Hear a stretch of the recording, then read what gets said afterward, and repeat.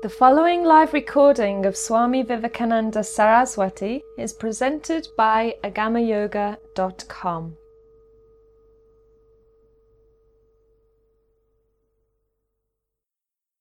Things, and that is why I will try to come somewhere into a sort of fantastic realism, into a sort of spiritual rationalism, in which I will try to show you some amazing things from the standpoint of Tantric Yoga. I personally find Tantric Yoga the most qualified to deal with these aspects of energy, matter, consciousness, because actually Tantric Yoga emphasizes especially on this aspect of energy, which it generically calls Shakti, the universal power. And because of this, the lore of knowledge, of practical knowledge, not just speculation, theory, but the actual lore of knowledge concerning energy and its role of buffering between the material and the spiritual is actually outstanding. And all in all, we are going to split today's presentation in two parts. In the first part, I am going to introduce some of the general ideas. I am going to give you some of the outlines, some of the facts, some of the points, and some of the practical applications which show in which way spiritual sciences, with hundreds of years ago, sometimes with thousands of years ago, have conceived of this link between spirit and matter in terms of the structure of energy. In the second part of this debate, of this lecture, we are going to go much deeper. That will be a sort of trip, a sort of travel. I'm going to make a short energization, exemplification of energy with you, trying to take you at a little bit of a deeper level of consciousness. I will use some of the formalism of modern science and rationalism to take you into a slightly different state of mind, where you will have a slight demonstration of the way in which tantrics, meditating upon the structure of space and time, they have reached to the unified aspect of consciousness. And you are going to see that from their standpoint, things make sense. Even if we are not able to give a Nobel Prize level positive science demonstration tonight in that respect, we are nevertheless being able to trace experimentally some of the steps of those who did this research. In this way, I will start by saying that the very title of tonight's lecture, Quantum Mechanics and Physics and Spirituality, is actually a title which is a bit surpassed, which is a little bit old-fashioned, because quantum mechanics is not really the name which defines all those things from a scientific standpoint. It's a bit of an amateurish name which tends to put together everything which is borderline science, advanced science, everything from nuclear physics to relativity theory, everything from holographic universe theories to parallel universes, everything from string theory to I don't know what other things. They are jammed together in a package which scientists always define by very specific names, and which outsiders call it quantum mechanics, relativity, advanced physics, cutting-edge science, borderline science, or something like that. I'm saying this because while quantum mechanics has definitely defined a great leap in understanding for mankind in the beginning of the 20th century and subsequently, the scientific theories and the scientific understanding has evolved immensely ever since, and that is why you have to realize that quantum mechanics actually does not explain everything. This error is perpetuated by the fact that there appear periodically scientific creations under the forms of books and more recently movies, which are bringing to the general public elements from borderline science, and which of course thrill the outsiders and sometimes are simply exploited for some mystical understanding. In this way, you All of you, if you are interested in alternative science, you know that in the 1970s there was a galaxy of books such as The Tao of Physics of Mr. Capra and Space, Time and Beyond by Bob Tobin and Fred Alan Wolf, and other such books which continued and continued. And recently, of course, we had What the Blip Do We Know and all the other things, the sequel to it, and others which were trying to tap this generous resource of science cum spirituality, the blending of the two. That is why I would like to say from the very beginning, actually, the very physicists themselves, they demonstrated, or they have noticed at least, that the conclusions which you reach when you start zooming into the micro reality, into the microcosm, into the elementary particle world, and the conclusions at which you reach if you zoom out into the big universe, into the macrocosm, into the galaxies and stars, are actually different. The conclusions reached by quantum mechanics, symbolized by one like Niels Bohr, for example, and the conclusions reached by Albert Einstein with his theory of relativity, they went diametrally opposite to each other, and it was very difficult to put them in a coherent whole. They made lots of attempts in those years with the Copenhagen model and all kinds of dialogue in science to reconcile the rift which appears between the two, because if you zoom into quantum mechanics, it tells you that the universe is built in a certain way, and if you go into the galactic, astronomical, cosmogonic levels, you find out that the universe is built in a completely different way. And therefore it's like the two ends don't meet. To make them ends meet, the scientists have made lots of theories and experiments trying to postulate the existence of superluminic speeds, such as speeds beyond the light speed, in this physical universe. There have appeared theories like the one of the holographic universe and holographic reality. They have tried to justify the fact that the universe is a structure of parallel universes, which, funny enough, is exactly what spirituality also says, at least in the Eastern metaphysics and in yoga, as I'm going to show in a minute when I'm going more concretely into things. Then they have tried to develop other theories, such as the modern string theories and others even newer than that.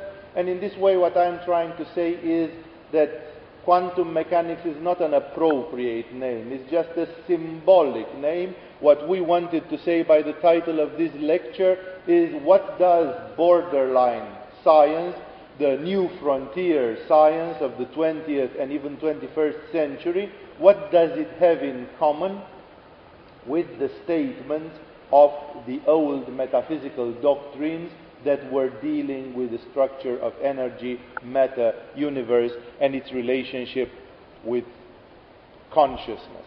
Now, this being said, I would like to underline a few facts. Let's go into some of the statements and see how they fit. And what is most important for us in yoga is actually to analyze the way in which they fit with practice. Because in yoga, you are going to find out that we are eminently practical people. We always look for the hands-on kinds of solutions. We are not interested in a theoretical knowledge only. Theoretical knowledge is good to explain something, but if it doesn't contribute to anything practically, it's a sterile knowledge.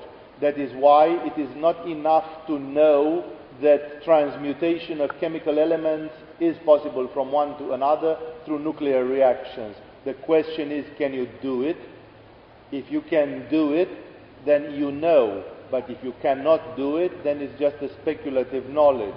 That is why using the resources of quantum mechanics and the wormhole theories and others, we can explain lots of things, from anti-gravitation to telepathy, and from psychokinetic effects to other such paranormal elements. The question is, how much of those can be applied in practice? How many of those have actually been applied in practice? The first thing which shocks when we look at the old metaphysical theories is this statement that everything is energy. For the ancient yogis, for example, especially in this tantric yoga, and I have tried last evening to explain what is Tantric Yoga, because for many people the word Tantra symbolizes a lot of collateral things, out of which not the least would be its connection with sexuality, or at least some sort of sacred sexuality. The concept of Tantra Yoga has nothing directly to do with sexuality, because it's a much, much broader concept which illustrates a certain outlook of reality, of the world. The Tantric yogis of India and Tibet were those who were having a positive attitude to the world and reality, because they considered that this world in which we live, every atom of this reality, our bodies and everything manifested, are actually able to reveal spiritual truths. And therefore their attitude was not to run away from this reality, trying to lock yourself into a cave and mortify yourself to destroy the flesh in favor of the spirit, but to make the flesh and spirit cooperate, dance in a harmonious way. Therefore, they state, and this is a very, very important thing, you will see at how many levels it works, they have stated that everything, all the reality which surrounds us, all manifestation, and they understand so many things through this, you will be surprised. Just a moment till we get there. Everything is made of energy. We are just dealing with various kinds of energy, and various kinds of energy are characterized by various characteristics, such as various frequencies of vibrations and others. A general image used in yoga, in the yogic metaphysics, presents the universe, and this is an image which we teach in the very first day of yoga to our junior pupils. It's kind of elementary skeleton knowledge, is that we consider practically, and this applies in practice, we consider the universe as an ensemble of several families of energies. I would like to make a parenthesis here to tell you something. People will say, well, all these things sound very beautifully, and you will see that they make sense practically, and they demonstrate a lot of things beautifully, but at the same time some of you can say, how is there any actual demonstration that things go that way? In Chinese traditional medicine, when modern people learn about acupuncture, they are taught that according to Chinese traditional medicine, the body is run by an ensemble of 5 energies, which are called the 5 elements, such as earth, water, fire, and the energy of those 5 elements runs through the meridians of our system of energy, and it creates, it conditions our state of health. And any modern pupil would ask, what are these 5 elements? What is this energy running through meridians? And to the more skeptic of the students, the teachers in traditional Chinese medicine tell them, you have to think as if these things were true, in the meaning that we can't demonstrate them scientifically, but if you think as if they were true, you are going to get the result. And when you will plant a needle, it will have the actual healing effect. Therefore, it's like, even if you cannot demonstrate it, maybe the truth is in another way, but this shell, this interface, this user interface, that we have been told that there are 5 elements, and the energy of the 5 elements move through the meridians, and there exist 1,000 and I don't know how many points, and 12 basic meridians, and all the rest, it works as if it were so. If things under the first layer actually look different, we don't know. But we know the interface. On the interface, we know that it works as if it was so. It's the same with yoga. You may say, maybe from a scientific standpoint, we are going to demonstrate that there are not just 7 families of energies in the universe, but actually that there are 11. Maybe. We don't know what's under the first layer. We know that from the standpoint of the utilizer, which are we, the human beings, from the user standpoint, it works as if there were 7 levels of energy and 7 basic centers of energy and so on.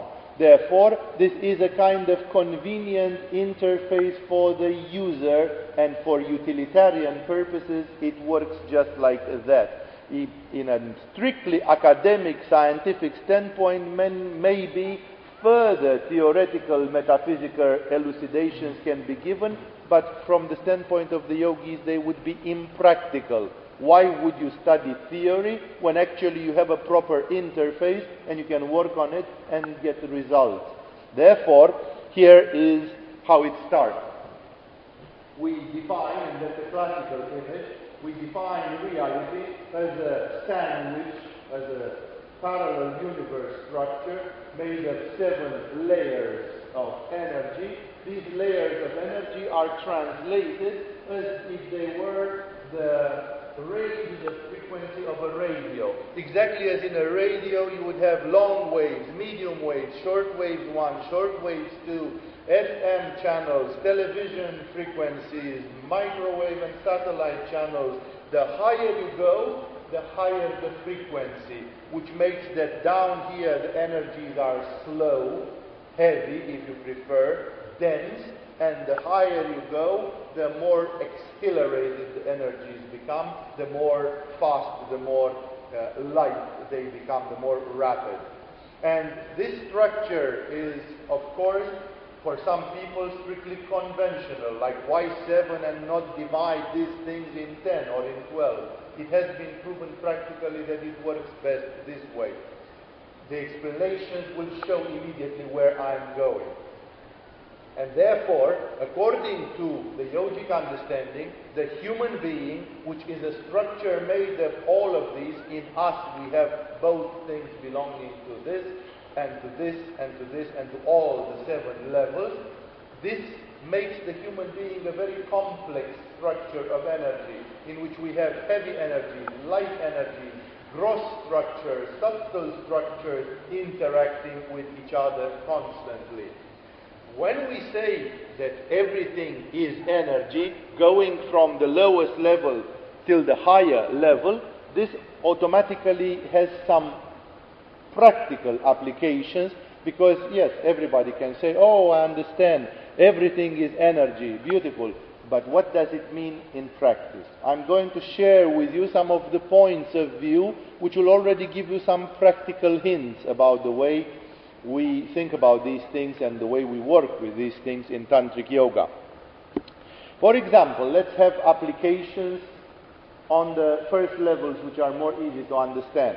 The very first level of existence of all these energies are called in the metaphysical systems which translated these into Western language the physical body, the physical world, the physical reality. By this understanding, everything which is strictly material, substantial, the solid state of matter, and the things, of course, the physical matter as such.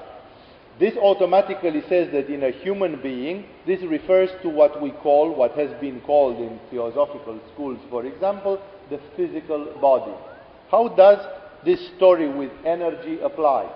For example, the Ayurvedic medicine, the Ayurvedic medical system of India considers that we are what we are physically because of dominating or predominant energies in our systems. That means the system, the body system of a human being is constituted, according to traditional medicine, out of the 4 basic energies, Chinese system as well, the 4 elements which are called in normal metaphysics earth, water, fire and air.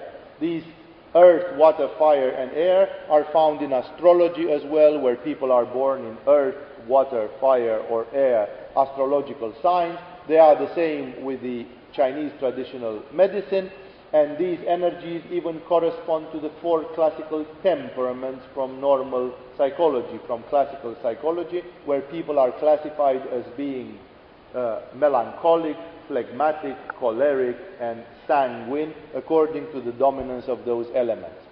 The yogic science, as well as Ayurvedic medicine, says that the structure of your body entirely depends on what element is predominant. For example, let's give the 2 extremes so you understand immediately the diversity, the range. If in your being you are having lots of earth element, the lowest of them, the most dense, then automatically some of the following qualities will follow. 1, your bones are going to be heavy, thick, and very resistant, and almost never breaking except in very hard accidents. Your flesh is going to be very dense. You are never going to have puffy tissues, but the flesh is going to be thick and dense, so your body is the hard type of body. Your skin is thicker than average, and your skin is hard, and it wrinkles with great difficulty. So the people who have lots of earth element, they don't get wrinkles even when they are old, while others get wrinkles even at the age of 25. If you are dominated by the earth element, you tend to put on weight very easily, and you are the heavy type of person, buffalo, elephant type of person. If you are having lots of earth energy, your hair is thick and very resistant, and it almost never falls off. Earth people generally don't go bald, for example, especially in the case of men. Of course, for women it's more a matter of thickness of the hair. If you are having lots of earth in your system, your nails are thick and lustrous and they never crack or go dry. If you are having lots of earth in your system, you are generally a person whose brain works slowly but thoroughly. You are a person who, even temperamentally, is patient, slow. You are a person who loves things which are oily, fatty. And I could continue with this characteristic lots and lots. You like to sleep more than 8 hours every night. You are a heavy sleeper type of person. And so on and so on. All these things are very, very clear for them. If on the contrary, you have a predominance of the air element, which is the lightest of them, the earth being the heaviest, then air element manifested in your structure says the following. You are a lightweight type of person. You have very fast movements, like a bird, because birds have lots of air energy in their structure, according to the understanding of these students of nature.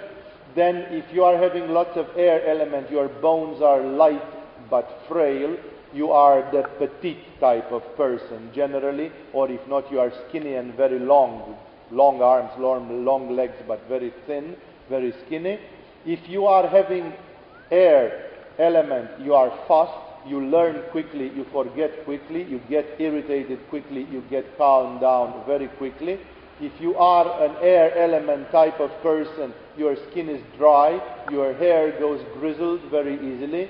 If you are an air type of person, you lose hair easily, your nails can get dry and brittle. If you are an air type of person, you can get wrinkles very early in life because your skin is thin and your fleshy tissues tend to be thin. If you are an air type of person, you most likely suffer of insomnia and you cannot sleep more than 4 or 5 hours per night, and the things could go on and on and on. Therefore, I gave you these examples to show that if somebody is coming and saying, well, I'm having problems with my skin, my friend is having a very, very velvety skin, and I'm having this kind of orange peel type of skin. The Ayurvedic medicine, together with yoga, says it's a matter of what energy your body streams through, channels through. You are born because of the DNA from your parents, because of the astrological sign under which you are born, because of the karma from your previous lives, or whatever reason you want to bring to it. You are born with a certain pre-setting, and you are born in a certain way, earthy, watery, fiery, or airy. That reflects in the quality of your body. And generally, if you don't make effort, the quality of your body remains the same throughout a lifetime. Through diet, through all kinds of other concerns, you can produce some changes. Therefore, here we have practical applications. If, for example, a postmenopausal woman is coming and reporting osteoporosis, osteoporosis is nothing else but diminishing of the earth element, because in the moment when your bones start losing the bone tissue and your bones start having pores, which is osteoporosis, pores in your bones, In that moment, it means that the earth element diminishes, which is the rigidity of the bone, the strength of the bone, and the air element is increasing, which is like bubbles of air in your bones, pores, like if you get an Emmentaler cheese in your bones, structure like. And therefore, according to the Ayurvedic medicine and according to yoga, a woman suffering from osteoporosis, and a man as well, but I'm quoting a typical medical problem, a person suffering from osteoporosis is suffering from lack of earth and too much air. And therefore, both Ayurveda and yoga, they say you should diminish the air and increase the earth. How can you do that? Well, you can do that by diet. You can do that by yogic exercises which bring earth energy in your system. You can do that through all kinds of collateral means. Therefore, we demonstrate, and this is something which works in practice exceedingly well, because you can say, well, that's just speculation. No, it isn't. We have seen examples of persons having loss of bone tissue who did yoga for 1 year, and then when they went to test themselves, the bone tissue regenerated to a large extent, and the loss of bone tissue stopped completely. And therefore, it actually does work in practice, although it does not have a full Western scientific explanation.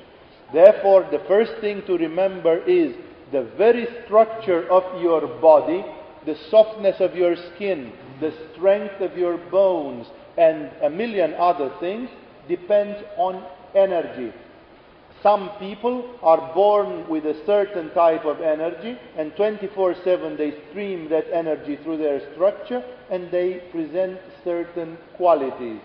Yoga says it is possible to duplicate those qualities. It is possible to avoid some things if you work with the proper energy. If you have an interest to do that, you can actually even modify extremely important things in your body by working with energy. The energy influences the quality of your tissues. The second level, the second manifestation, because the first we said is the physical body, the physical reality. And this is the one which we deal mostly with, because this one we see. But beyond this, the human being, according to traditional yoga, is surrounded by a body of energy, by a body of chi, as the Chinese call it. In India we call it prana. So this body of energy, of life force, which surrounds the body, is actually our vital field of energy. This field of energy is coordinating our physiological functions. For example, some people have a lot of fire in their system. There are people who, even when it's cold outside, they go out in a t-shirt and they never seem to suffer from cold. While some people, as soon as there is a bit of a chill, their hands are getting cold, their feet are getting cold, they suffer from lack of fire. This is also, according to the Chinese medicine and according to Ayurveda and yoga, it is also a matter of energy. There are people whose digestive fire is powerful, and those people feel that they can eat glass, they can eat iron, they can eat anything. They would digest like they have a fire inside which burns everything. And there are people who consider that their body is having a slow digestion, like your fire is smoldering inside and not manages to consume everything properly. And therefore what I'm saying here is this: our physiological functions, according to the yogic understanding, are also coordinated by energies. You just accumulate a certain energy and you notice that your whole physiology changes. Your body works in another way. Now it starts getting interesting. Until here, the first two bodies, even materialistic scientists would make a compromise and accept this union of flesh with energy, with prana. When we go higher, it gets even more interesting. The third structure of energy, the third structure of the human being, is called in theosophical, westernized mysticism literature the astral body or the subtle body, and it is supposed to be a structure of rarefied energy, surrounding the human being, which is generically called by most mystics of today aura, although I'm sad to say that many New Age mystics make a salad out of all of these things, and they mix all kinds of fields of energy like it's one and the same thing. No, there exists an aura of energy. Number two, the pranic body, the life force body, which deals with the functioning of your organs, vitality, physiology. And there is another field of energy which is structurally superior, which deals with higher functions and which doesn't have much to do with physiology or with health issues. This third body, or this third structure of energy of the human being, called astral body, as I said, is considered traditionally in yoga to be a sort of emotional body. It is called in Sanskrit manomaya kosha, from the Sanskrit root mana, which refers to the lower mind. And therefore, you will be surprised to hear that in yoga we consider that the human emotions are also a matter of a certain energy. For example, there are people who are permanently depressive. Depression is the disease of the 20th century, of the 21st century surely. There are people who are always quarrelsome. There are people who are always aggressive. There are people who are always this or that. Why? Yoga says because without knowing why, they receive certain energies in their system all the time. For example, if you have a friend who is a quarrelsome person, and you say, I don't know what's the matter with this guy, he quarrels all the time. He loves to quarrel. If you go to him and you catch him in one of his moods, he just jumps at your throat to bite, He likes to be aggressive. If he has had nobody to quarrel with today, he goes and quarrels with the cashier lady in the supermarket or something. He needs to quarrel. It's like he's having a bladder full of aggression, and he needs to burst it open from time to time. If he would be alone in the forest, he would probably start beating up a tree with a stick or something, but he still needs to manifest in fiery, aggressive ways. This shows that our friend is actually accumulating an energy which is overwhelming, which is too much in his structure. He cannot get rid of it, and he is conditioned by that energy. For example, aggression, violence, quarrelsome temperament and others are produced by a certain energy pouring through your system, and if you don't know how to get rid of it or how to transform it, it's right there. It's exactly like somebody is throwing garbage in your yard. If you can't get rid of it, or if you can't stop this, it's going to pile up until it's going to poison you. Therefore, remember that in yoga we consider that dealing with emotions is actually very simple. And any one of you who will come into an actual yoga school where people do it seriously and profoundly, you are going to be surprised by seeing that most of the advanced yogis are very good at switching their emotions any way they want. It's like you are not the victim of your emotions. I woke up this morning in bed and I felt like I was going to die. I don't want to wake up. You can do something. You can switch a button and stop it. You don't need to be depressed. Depression can be stopped. It's an emotion, and being an emotion, it shows that a certain kind of energy is stagnating, accumulating somewhere in your system, in your aura. And as soon as you press the button, you can flush it, and you can get rid of it. And then depression disappears as by miracle.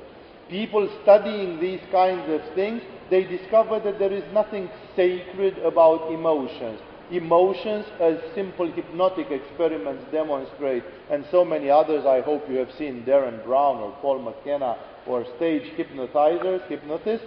They demonstrate that it is possible to create and stop any emotion at will, just like this. In a fraction of a second, a person can go from depression to sexual excitement, from sexual excitement to sense of humor, from sense of humor to absurdity, and so on. The emotional state can change just like that. Therefore, this is very important, because the emotional economy is one of the big problems of the 21st century, of the modern world. I can see more and more clearly, Especially it applies to the younger generations, that one of the things is that people cannot control their emotions. If you are angry, you just get angry, but nobody thinks, hey, I could control my anger. If you are depressed, you could actually switch your depression or use it in a constructive way, at least, or something. No, I am a complete victim. I cannot do anything about it. It's like I'm trying to do a project, such as I start medical school to become a doctor, and then suddenly I get discouraged, and then I quit. Wait a second. Many people got discouraged in the history of mankind, and they continued. They controlled their emotions. You don't get controlled by your emotions, because that's not what the human condition is defined to be. And therefore, this is very important in modern times, and in yoga we are having a very rational way, in tantric yoga, because we're actually showing you how to work with emotions. You can simply do some yoga exercises, and your emotions are changing just like this, dramatically, radically. And then you start understanding that Gurdjieff, a great initiate from the last century, was very right when he said that the human being is more like a robot, that people act mechanically, that there are a lot of mechanical things in the human being, and if you press the right button, you can obtain a surprising effect. Therefore, remember that people's emotions are depending on a certain type of energy. If any one of you is dominated by a certain emotion, ask yourselves what kind of energy keeps streaming through your system day and night, producing that emotion. Some of you can be depressive, some of you can be sickly ambitious, just to give two opposite directions. Therefore, remember that energy can deal with that problem. It's an energy problem after all. If we go even deeper, it gets even more interesting. The fourth level of the human being, according to yoga, is what the theosophists have called the mental body. Mental body refers to that part of the human being which is referring to abstract judgment, intellect. Not just the sensations, the sensory interpretation, and so not only the sensations and the emotions, but the abstract intellect. When you work with concepts, with ideas, when you do logic, reasoning, synthesis, analysis, when you are doing philosophy, mathematics, conceptualization, when you are working with trends, ideas, and concepts, that is when you use the fourth body. You will immediately recognize that for some people the fourth body is hyper-developed, like for the great intellectuals, for the great philosophers, for the great thinkers, and for some people the mental body is not very developed. There are people who don't have a great intellectual capacity. For them it's more the emotional that is their domain. Here it's again energy. This level is also made of energy, albeit a more refined energy. It's a super exquisite energy. It's a high frequency energy. And that energy determines the quality of our minds. Did you ask yourselves why some people are pessimistic and some people are optimistic? Why some people are all the time creative and some people never seem to get any idea, even bad ones sometimes they don't get? Why some people are having this capacity and for some people it seems to be switched off? The yogis say it's all a matter of energy again. If a certain energy is flowing through your system, then you suddenly find yourself that your psychology is the psychology of an optimist. And if another energy, like the yin and yang of it, if another energy is flowing through your system, you are always the pessimist. And you just shrug your shoulders and say what to do. I have been a pessimistic person ever since I was a child. That can change. It can change in 6 months. If you do efforts, systematic efforts every day, you can change your psychology. You can start having creative ideas. You can do amazing things with your mind if you start using the proper energies that feed your mind. And therefore, for the yogis, even the mind is a matter of energy. The yogis would ask themselves, a genius, a person who can speak 17 foreign languages, a person who can play chess with 250 people and win all those matches simultaneously, a person who is a genius in science or in art, or what kind of energy do they have? This is interesting to find out what kind of energy produces what kind of effect, and then to try to find out if we can duplicate that effect. Therefore, for the yogis, even the mind is energy, and we work here with meditation, with visualization, with all kinds of conceptual techniques, and we can influence the way the mind works. We can transform our minds. And if we go even deeper, you know what some great thinkers said, and justly said, that if you have a certain way of thinking, then you define a character or a destiny. That is exactly where we go. The fifth body or the fifth level of the human being is traditionally considered to be a level which contains the causes of events. It is called by the Theosophics, it has been called 100 and some years ago, the causal body as the body of causes. According to elementary metaphysics, every effect is coming from a cause. Every event in your life, that you are healthy or not so healthy, that you won the lotto or somebody stole a sum of money from your pocket, that you fell down and broke your leg, or that you are stone healthy. And any event in your life, sudden or not, is an effect. But that effect must have a cause. Nothing happens randomly, just as even Albert Einstein said, God is not throwing dice. And therefore, the idea is that everything is cause and effect. This law of cause and effect is one of the great pillars of Asian, of Eastern mysticism.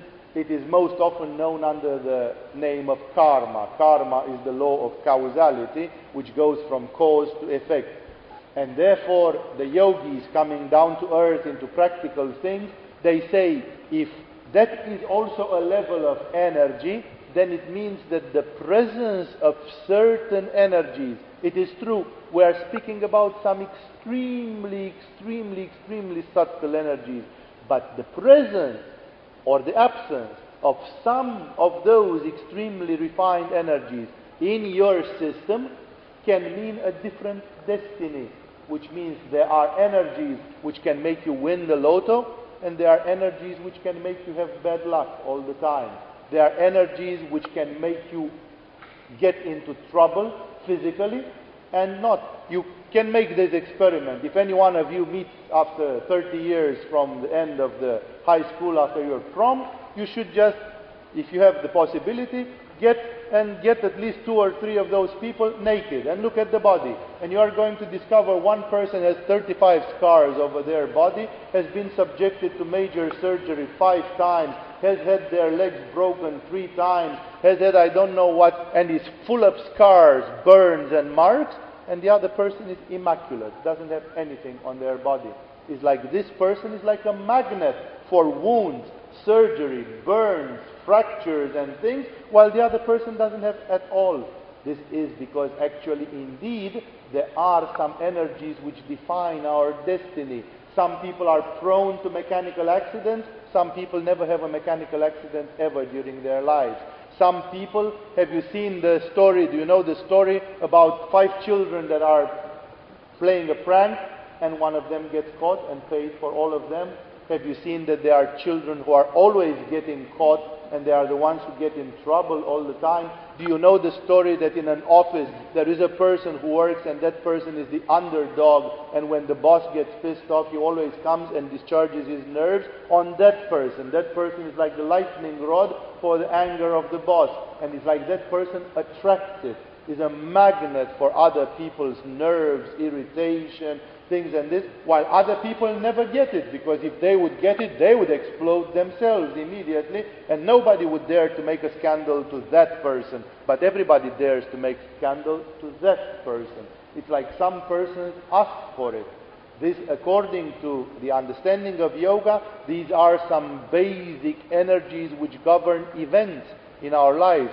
That is why the yogis consider that it is possible not only to change the body, not only to change the physiology, not only to change your emotions, not only to change your mind and mentality, but even to change your destiny, to change the events in your life by changing the predominant energies which you accumulate unconsciously and passively, usually from the universe. That is why in yoga this theory that everything is energy is a reality. We use it every day. We work upon it. It's not just a speculation. It has been known for hundreds of years, for thousands of years, and it is being used in an amazing way. There are amazing details. There is a lot of practicality about those kinds of things. Then we are having other elements, and I will try to keep it short. There are other elements which fit. Before I'm going to the big demonstration of tonight, which I'll make after a short break, about the way the tantrics have seen, and I will be able to take you there a little bit to give you a glimpse of this unusual level of existence, of this insight.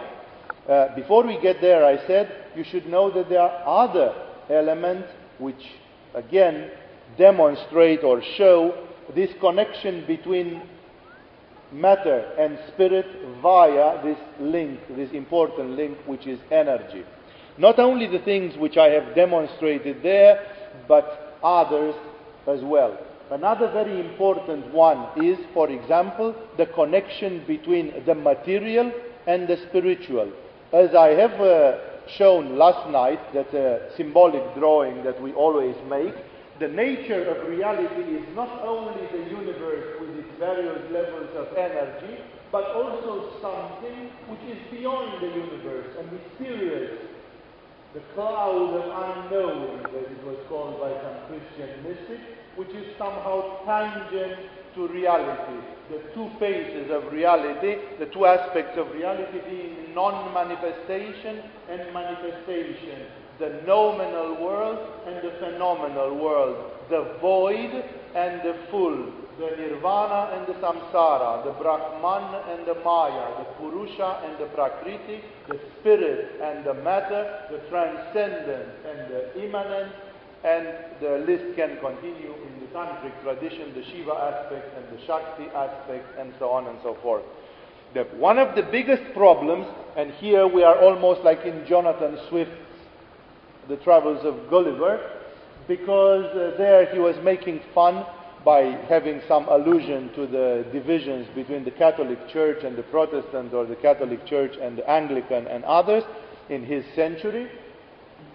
He was making fun that some people, there were two parties in the country of Lilliput, and some of them were breaking the egg to the broad end, and some of them were breaking the boiled eggs to the narrow end, and this made them be like two parties, like the Republicans and Democrats of USA or something, basically doing the same thing but pretending to be at the two different ends of the egg. And what am I trying to say through this? I'm trying to say that, funny enough, sometimes small philosophical differences, they lead to very, very big attitudes down here in the concrete life. And what am I saying through this? I'm saying the fact that one of the biggest philosophical problems which defines a lot of differences in spiritual and religious life is precisely the interaction between those two. How do those two aspects, the yin and the yang of the universe, the two halves of reality, the Purusha and Prakriti, the spirit and matter, how do they dance with each other? Do they dance? Do they interact like in the yin-yang symbol of the Taoists? Or are they separate from each other? In some spiritualities, we are led to believe that there is no contact, that the two are completely separate. And it can sound to you as a very abstract philosophical exercise. Like this guy is talking now about philosophy. If spirit and matter actually interact with each other, or are like two different categories that never touch each other. This is very, very important because it gives rise to a different attitude towards life. For example, in the situations where in the conditions, in the circumstances, in the environment where spirit and matter are considered completely separate, there appears automatically a kind of contempt or rejection of the material. Most religions that do that, they develop ascetic, punitive, mortifying, negative forms of life, because it's like you cannot do anything material which will influence something spiritual. It doesn't matter what you eat or what you do and how you sleep and that, because matter has no influence upon spirit and spirit has no influence upon matter. The Tantric tradition of India, and implicitly the one of Tibet, says that these two aspects are personified for them under the person of Shiva, the cosmic male, and Shakti, the cosmic female, and they dance with each other. There is a love interaction. They interact. There is a love between spirit and matter, not an enmity or a separation. And you probably ask yourself, and so what? What's the big deal about this?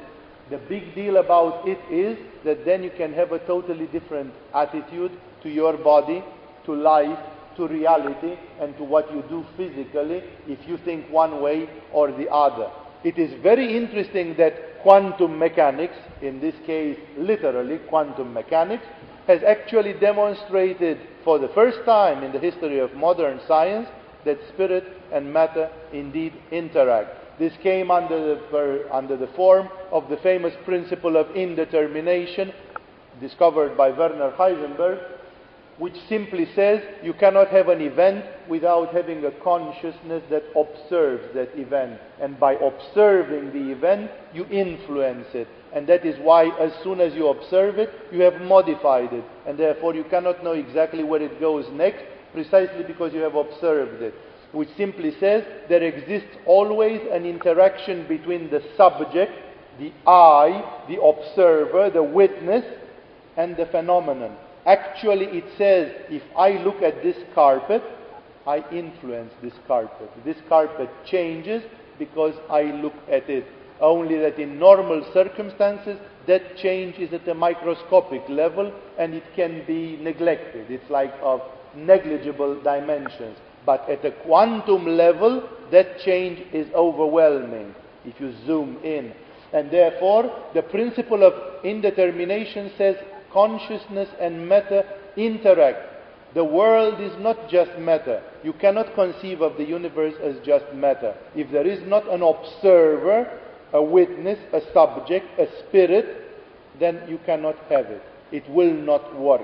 And therefore, this principle of indetermination has brought in the world of science the existence of God. As I said last night, some journalist asked Werner Heisenberg, how is it possible that a scientist on your caliber should believe in God?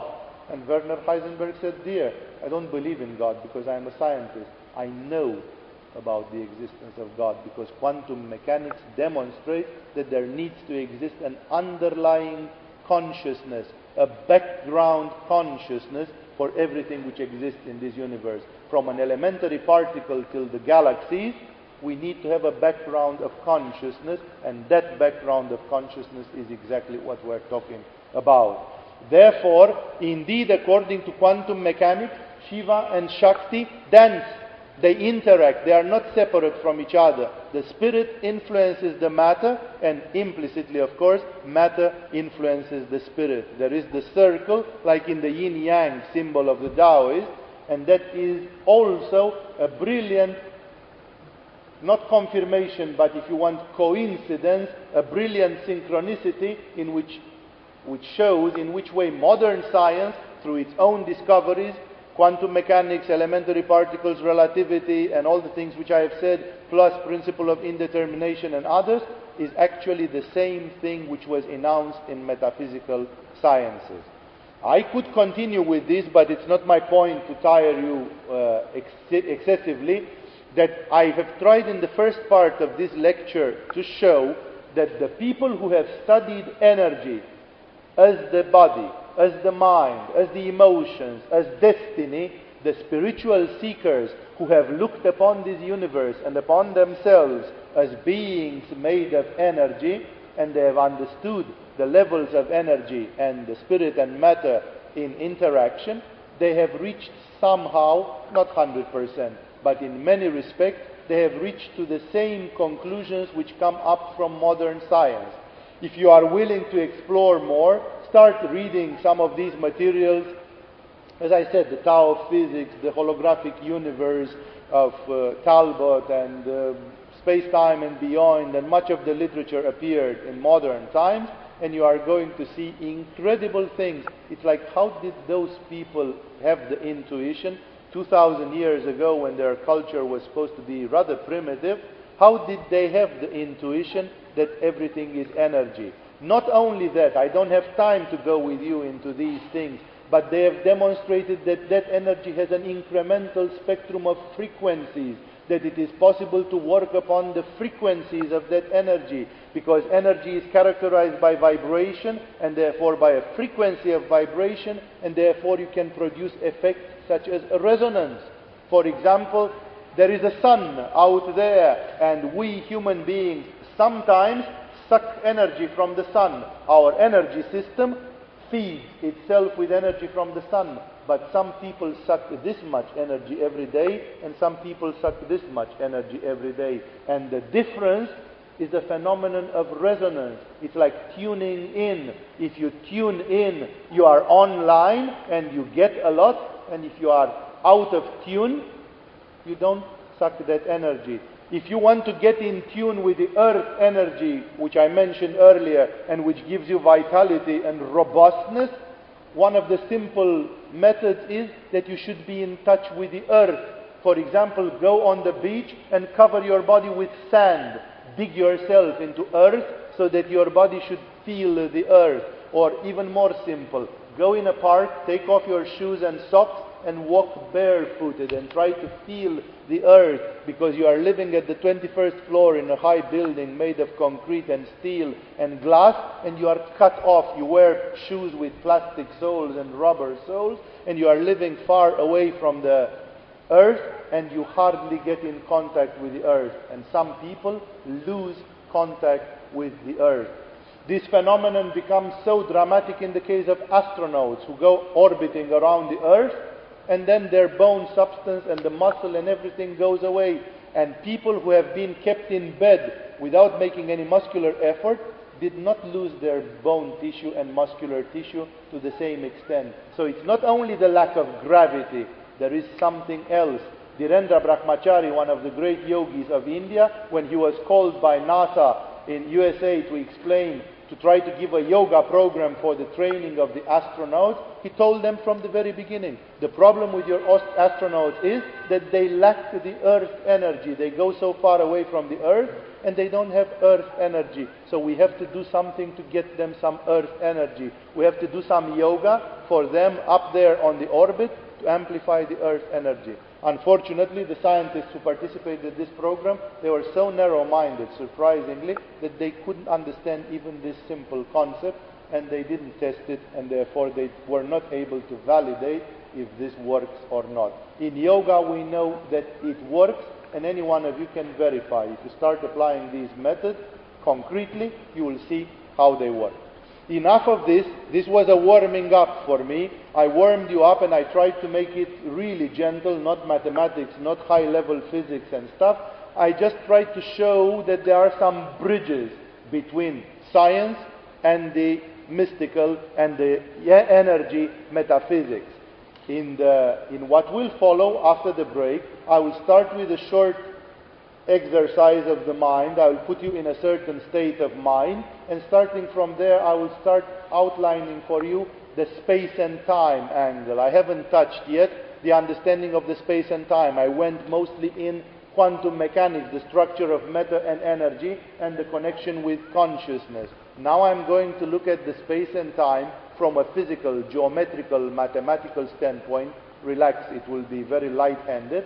And funny enough, I will take you to a level of understanding which is unusual, which usually comes through meditation.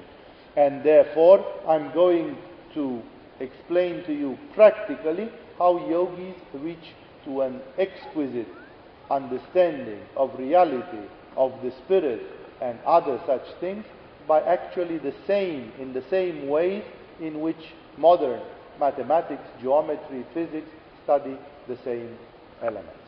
After that, if you will still be able to do that, we'll have a bit of questions and answers as far as time permits. So now we are going to take a 5-7 minutes, let's say it's a good number, break for you to relax, and then I'm going to start with the second part, which will go deeper. Okay, so let us now prepare to go deeper. What follows next is going to be a bit surprising to you and unusual. We are going to make like a sort of beautiful experiment, a spiritual experiment in which you are going to see some elements belonging to the state of meditation. Basically, I'm going to take you partly into an altered state of consciousness in which you will be able to see some things, although normally, most of you don't see those things. And how will I do this? I will do this by creating or by bringing into your system a certain energy. I just told you before that it's all a matter of energy. If you have a certain energy, you understand some things. Your mind works in a certain way. If you don't have a certain energy, that thing is not there. This energy is related in practical yoga with a point of energy which is placed in the area of the forehead. In common parlance, it is called the third eye because it is symbolized in Indian mystical art and in Tibetan mystical art by a third eye, which is placed like the eye of a cyclops in the middle of the forehead, and unlike these two eyes, this one is vertical and single. The third eye in the iconography of India and Tibet is symbol of a very powerful energy center. I'll explain to you immediately where and what. And this energy center is very rare among the average person in the average situations. And the activation of this energy center generates high capabilities of the mind. By putting energy into this center, automatically it's like something starts vibrating, not physically, it's not a physical vibration, it's more like an energy, and this energizing opens the mind's eye. This is a sort of mind's eye. Therefore, I'm going to do this because else it would be impossible to truly explain what I want to tell you next. It would remain at the level of pure theory, and we did not meet here just to talk about speculative theories that we could do in a university where we talk at a philosophy course. We could do the philosophy of science and speculate about elements of the kind. It is not my way to do things, and I prefer to do things in a practical way. Therefore, in a certain way, it will be like you will be entranced. It is a little bit like you would be hypnotized, but don't worry, because this is no hypnosis, and you are not going to be hypnotized. I'm not going to do any hypnotic thing. It's just that you will feel at some strange, it's almost like you are dreaming. There will be a thing like, is this real or what? The only thing which I want you to do, or better said, not to do, is to try not to shake yourselves out of this state, because you will not be hypnotized and it's very easy to break the spell.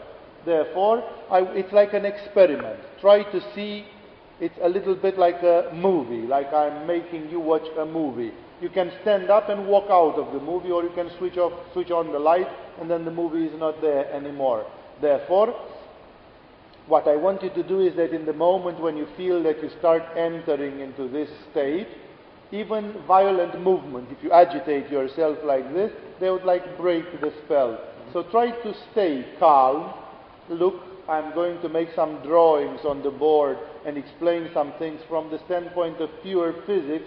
The first parts of this demonstration, you can find them in any good book on physics and space-time, dimensions, mathematics of multiple dimensions and others, but I will not resort very much to the mathematical things, assuming that you are not very well trained into mathematics. And therefore I'm not going to use a mathematical apparatus. I'm just going to use elementary geometrical things, graphical things, And therefore simply follow and simply try to stay, to enjoy it, to see what is happening into this, trying to see if this leads you to a certain vision, to a certain conclusion. And in this way, in the end of this presentation, I hope to fulfill this process in around 45 minutes, 50 minutes. It will be like a deep meditation. In the end of it, you are going to see and understand some elements which come through deep yogic meditation through the third eye. It is also very possible that tomorrow morning, when you will wake up, you will not remember most of what I have said, or you will remember the conclusions, but you will not get the point of how I got there. It's like you'll ask yourself, how did this orange guy do? How did he get to this? It's like it was very clear yesterday evening, but now I don't know why it's not clear anymore. It's not clear because I'm going to cross the path a little bit for you, and you are going to be wagons and not locomotives. You are going to be like carried into this. You can do the same thing if you learn about meditation. If you learn how to activate your third eye, and if you learn how to put energy, you will be able to go there. So what we are going to do is this. I'm going to start with 5 minutes, 3 minutes, 4 minutes. I will stop when I'll feel that energy is strong enough, in which we are simply going to put, through visualization, through mere desire, we are going to put energy in a certain point of our energy structure. In the moment when we hit a certain threshold of energy there, I will stand up and I will start explaining things according to elementary geometry and mathematics. In the beginning, things will be at the level of elementary school, and it will go deeper and deeper. And then at some point, I will cross the limit. You will not know exactly when I'm crossing that limit. And I'm going to go to these deeper dimensions of the human spirit. Therefore, the only thing for you is to, again, stay relaxed. Again, it's not a hypnotical process or anything of the kind, because you will be totally aware all the time, and simply enjoy this insight. Like, try to look deeper into the nature of things, to see if these things fit with what your mind, eye, sees. And then, in the end, we are going to get to some conclusions, and then you are going to see what conclusion did the Tantric yogis of India and of Tibet. Their conclusions are practically identical. The formalism is slightly different because of the cultural background and the others. What conclusions did they reach? Not only concerning the nature of spirit and matter, as I said earlier, but according to the dimensions of this universe, to the nature of this universe in terms of space and time. So what we'll do in the beginning, I'm sorry because we did not manage to put together a music system for this in this place. We'll do it without music. It's completely easy without music. Music makes the transmission more powerful. What we are going to do is that we are going to concentrate our imagination, our visualization, our intention, and our attention in a point pertaining to each and everyone's energy system. And in that point you are going to imagine that you send energy. Both your own energy and energy from the universe converges until that point becomes radiant with energy, exactly like the sun radiates energy. This point should be placed at 2 finger breadths outside of your middle forehead. In the middle of the forehead, each and every one of you has a bit of a dent in the frontal bone. That's approximately the point in the middle of the forehead. And from that point, imagine a 2 finger breadth, 4 centimeters approximately, outside. There's a point right here.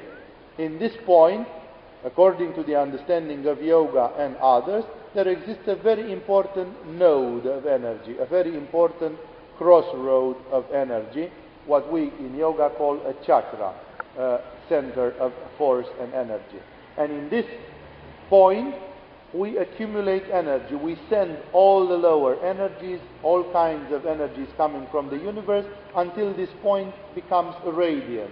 I cannot say that this will become optically something, because some people are visual, some people are auditive, some people are kinesthetic, and that means your basic input is different. Some people see things, some people feel things.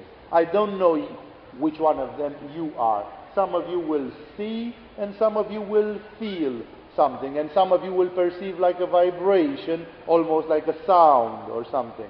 It's good anyway. We cannot go at this point into the details. Yoga, of course, goes into these kinds of details. And therefore, we focus on this point for 3, 4, 5 minutes. All you have to do will be to sit up straight, but not stiff, not in a tensed way. To sit up straight, but relaxed. To close your eyes, it is best. To focus your attention in that point. You may have the reaction that your eyes under your closed eyelids will try to go up and look in that point. It's okay. It creates a bit of an unnatural tension. So if you feel tired, don't do that. But if you feel that you wish to do it, do it. And therefore you focus all your attention here, out in the blue, simply 4 centimeters outside of your skin, and visualize, imagine, wish that you accumulate energy in that point. After approximately 3, 4, 5 minutes, I will tell you to stop this concentration, and then I will start explaining things using a formalism, again, from scientific language, geometry, mathematics, and others, and trying to create the bridge between that and the spiritual vision inside. Now, we'll start, therefore, with those 3, 4, 5 minutes of concentration, meditation, call it whatever you wish in yoga. These have all very technical meanings. And afterwards, I'm going to travel with you through the world of space and time. Let us now start those few minutes of concentrating energy in Ajna Chakra, in the so-called third eye. Be as relaxed as possible. It's all a matter of mind.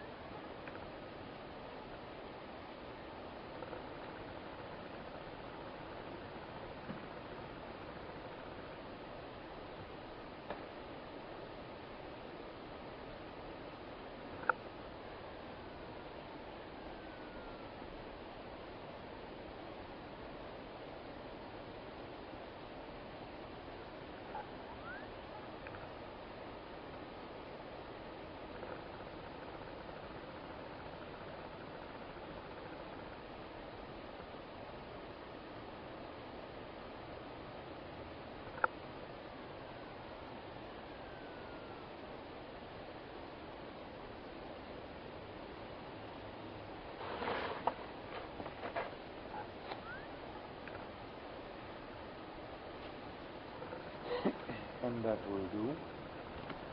Now we are starting our presentation of the geometrical realities.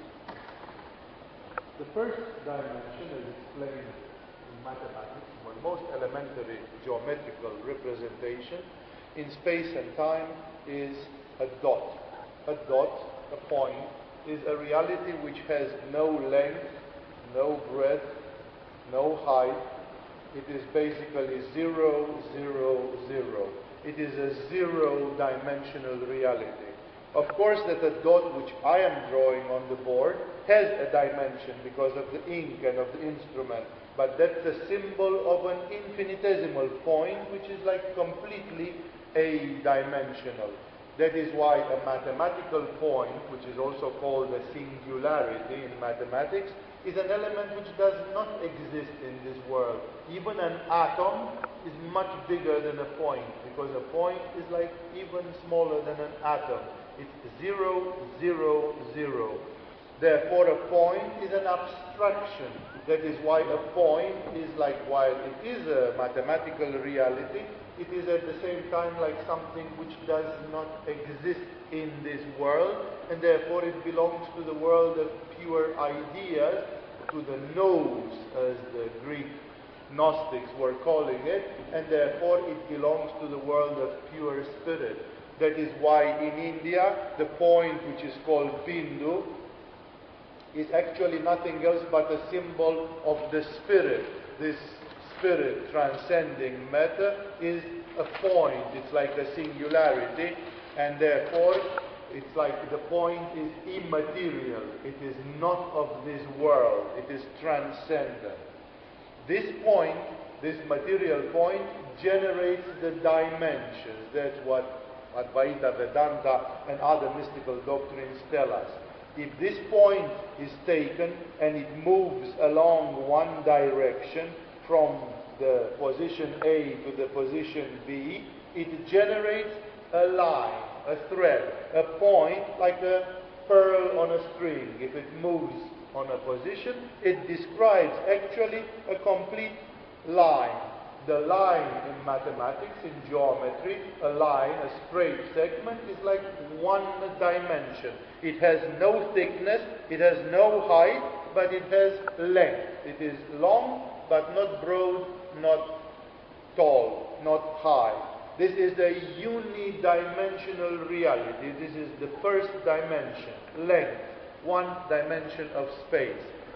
Also, it is worth underlining, and this can seem to you as a mere mathematical exercise, as an intellectual speculation, but there is a point to it, as you will see pretty soon. If we take an imaginary scissor and we cut, like we simply section, create a section through this thread, through this line, in the moment when you cut it, if this is the line and I cut it, when I look in the length of it, if I look from here, what do I see? The point. This line is like infinitely thin and thick, and thin and narrow, and therefore, when I cut it, when I section, at any point where I cut this line, I discover the same point which generated. It's like a point moving, infinite amount of points, and thus generating the line. This is how I go from no dimension to one dimension. In yogic psychology, it is considered that this unidimensional way of being corresponds to the animal consciousness, to the lowest of the chakras, to the lowest of the forms of energy, out of the 7 forms of energy, and therefore this form of existence is like a linear form of existence, is the most simple, the one which is run by the forces of nature, instinct, and all the others. Then, if we go deeper, if we go next, one line, such a line, A to B, if it moves perpendicular to its direction, it generates line, line, line, line. So it's like this is the line, and it moves. It generates, if it goes from here to the position, let's call it A prime and B prime, it generates what we would call a surface, a line under translation and the lateral transfer, will generate a sheet, a surface, a rectangle in this case, and this is a b-dimensional reality. It's something which is having length and breadth, although yet it doesn't have any height. It is infinitely thin. It's just an extremely thin sheet, but it has basically a surface. This is one dimension generating the two dimensions. If by the same mental exercise we slice this sheet by a plane, if we cross it, at any point where we cross it, if we cut it, we find the line which generated it. If you take a piece of paper and you cut it in the middle and you look in the edge of it, you will just see this edge, the line of it. Therefore, one dimension generates two dimensions, but at every moment, if you section it and stop, you turn back to the one dimension. Now the next step is, of course, if you take a plane, if you take this rectangular sheet, which is therefore made b-dimensional, and if you move this one perpendicular to itself, if you transfer it level after level after level, you obtain a volume. So if it goes from one position to the next, you are obtaining a cube or a parallelepipedic volume, and thus you have gone from a two-dimensional object to a three-dimensional object, to something which is a physical body, a volume. Everything in the world that we live in are three-dimensional bodies. That chair is three-dimensional. My body is three-dimensional. This hall is three-dimensional. Everything is characterized by length, breadth, height, and therefore defines a volume. The world in which we live is a three-dimensional world. I forgot to say that the bidimensional world in yogic psychology corresponds to the second chakra, and it defines a consciousness which is flat, which is like the surface of the water. The water element, the earth element, the water element is the second, and it defines a flat land. It is considered that depression and other forms of flatness of the spirit are typically related with the energy of this second chakra and with this level of consciousness. The third chakra and the third level of consciousness is already three-dimensional. That is why we know in yoga, and it's something which is experimentally quite easy to demonstrate when you do yoga, that the third level of consciousness corresponds to this volume thing. People who have a development here, they like shapes, they like architecture, they like space geometry, they like forms, they have a very good spatial perception of things, the perception of volumes and directions. There are people who identify very well the shapes of the body, people who like to do sculpture, painting, art, and so on, who understand very well the volume element of reality. And together with it, there comes a lot of the visual input, such as colors and others. Anyhow, I'm divagating. These are things just to show you that in yoga, these things are given a very clear application. So we have gone from a bidimensional body, a sheet, which by translation has become a volume, and it has become three-dimensional. Through the same exercise, if at any moment I take and cut through this, slice through it, like through a cube of bread, in section, I'm finding exactly the square, the original square that generated it. So if I slice it, and look in the section, I am finding the b-dimensional object which generated it. I'm turning back one dimension. Now, the three dimensions of space generate exactly the world. There is nowhere to go further than that. There is not a fourth dimension to go in. That is why the fourth dimension is represented symbolically, because it is not a dimension of space, but the fourth dimension, according to any Einsteinian theory on space and time and all the modern physics, claims that the fourth dimension is already one of time. We are talking about time.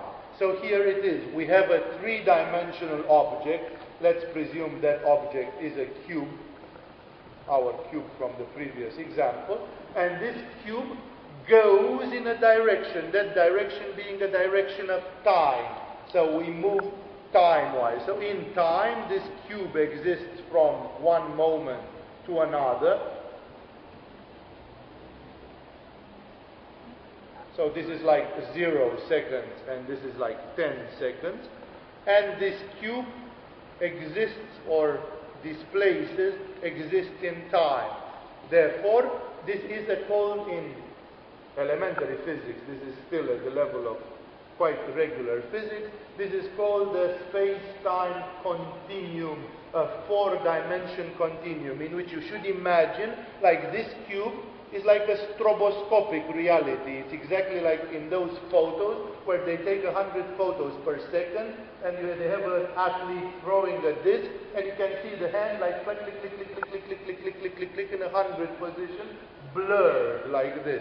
Imagine this cube blurred like this. It's photoed 100 times, and it's like cube into cube into cube into cube into cube from moment 0 to moment 10. This strange body is what we would call a 4-dimensional cube, a cube which has 3 dimensions of space, volume, and which also has 1 dimension of time. It moves in time, it exists in time. Let's suppose that by a magic act, this cube was created, materialized by somebody at this moment, bloop, it exists 10 seconds, and then after 10 seconds, bloop, it's dematerialized. It doesn't exist anymore. This is the image of the existence of a cube in 4 dimensions for 10 seconds. It's what some scientists call a hypercube. A cube in 4 dimensions, because it's not a cube geometrically anymore. And the interesting thing for you to realize is that this cube is like interpenetrated with itself, because the same volume occupies more of them. Here is where you can use this image, that if you cut a section through this cube, at any point where you cut, what you find is the cube at that moment. Remember, when you cut something with 4 dimensions, you go back 1 and you find a 3-dimensional object. At any point, you find actually the cube in that moment. Right. Until now, we are very much into orthodox science. Still, these are mathematical models describing the dimensions. Let's dwell a little bit on this 4-dimensional thing, because that's already where a leap in understanding has to occur. Now, a cube is a simple reality. If we would, for example, have a phenomenon that this cube, after 5 seconds, would move or would be moved a few millimeters to the left or to the right, then the existence of this cube from the first moment to the last moment would be like the same. Here is the initial cube. This is the process by which it transforms, it simply evolves in time. And here somewhere at 5 seconds it is moved a little bit to the left, so it is going a little bit like this. And then of course in the end it is still the same cube, which was just displaced a little bit in this way. So this cube is, if you want, and I'm using a lot this for lack of a better word, is like a sausage. It's like a strange 4-dimensional interpenetrated reality which looks a little bit like a sausage. Okay, it's forcing it a little bit because this is no sausage. It's square in structure. If we deal with a sphere, that would generate something more like a sausage. But let's call it a 4-dimensional sausage. This is the existence of a cube for 10 seconds, at the same time the cube moving a little bit. Okay, let's jump to another image. Here is our good old friend Walter, which is my target name for an imaginary person. Any Walters in the hall, please apologize, because you are not singled out. So here is Walter. I am a terrible drawer when it comes to this. This is Walter from the moment 0 to 10 seconds. Walter is beamed by Scotty at the moment 0. He appears, he exists from 10 seconds, and after 10 seconds he is beamed up by Scotty somewhere else. And we catch him right here. So this is Walter between the moment 0 to 10, and of course with all the intermediary positions existing between 0 to 10. Everywhere in the middle of this where you stop, you find the same Walter. Walter stays without moving for 10 seconds. He's even holding his breath. It's just, and this is a kind of sausage. This Walter for 10 seconds. Now let us suppose that Walter moves. After 5 seconds, he just sidesteps like this. Then this sausage will look, of course, like Walter, and then Walter moves, sidesteps, and here is Walter after 10 seconds, right? So, in between them, you have all the three-dimensional Walters at each moment in time. It's like a sausage. Now, if I want to zoom a little bit back, let's have a person like in Truman's show, Walter, a subject, which is kept in the same position since birth till death. Not only for 10 seconds, but we extend it for 80 years. This is little Walter being born as a baby and by a strange miracle standing up. And then as years pass, little Walter is growing up until at the age of 20-something, he reaches his full body height. He's still standing up, poor fellow. And so this is a sausage expanding. He keeps the same body height for a number of years. Then after a certain age, his height starts diminishing, as it usually happens. And at a certain age, let's say at the age of 80, Walter kicks the bucket. So this is the life of Walter, from birth till death. Walter, by a strange miracle, because we asked him to, did not move, because if he would move, he would complicate the image, and I wouldn't be able to draw it anymore. So this is a sausage, a four-dimensional sausage, showing the life of, not Brian, but Walter in this case. This is the existence of Walter. Of course, a real person moves, sidesteps, hops up and down, bends over, does whatever. So this sausage is much more complicated, it's convoluted in all kinds of ways, because Walter at some point takes an airplane, goes there, comes back, and so on. But as a principle, the same idea remains valuable. This is a four-dimensional image of a life. Now, until now, we are creating just a bridge between an understanding and orthodox science, which will, of course, define the evolution in time of systems exactly in the same way. Three-dimensional object evolving this way. Now, you need to know, to be able to go to the next level, you need to know the following thing. In mathematics, in differential mathematics, there is, to define differences between a level to another, because this, I said, it's like a stroboscopic image. How many Walters are there between one and the other in the 10 seconds there? How densely packed are these sequential images of Walter? How dense? Because it's like a slideshow, it's like a cinema film. Differential mathematics defines a unit of difference, which is the smallest conceivable, and this is the quantum mechanics, which, funny enough, some scientists apply and some scientists don't. In the tantric tradition of India and Tibet, they apply it because they say not only space is quantic, but time is quantic. So there exists a minimum unit of time. This minimum unit of time is called kshana, and it was defined in some Vedic text as the time for one idea to pop up in the mind, which means faster than anything you know. And this kshana is even defined mathematically as 10 at the minus 45th potency or something like this.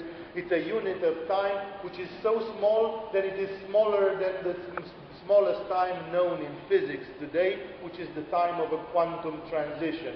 The time which it takes for an elementary particle to cross from one quantic level to another quantic level of energy. That's the smallest time known in modern physics.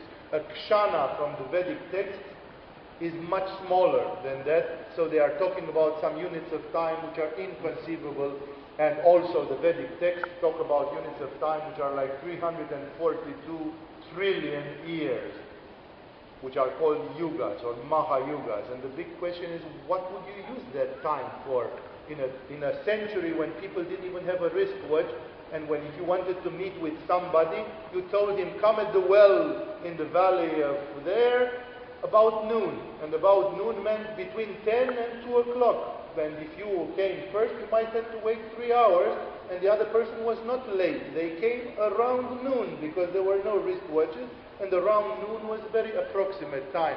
So in a period when people were hardly thinking about timing things, people in the Vedic culture, they were talking about units way, way under a second, and units as big as the universe.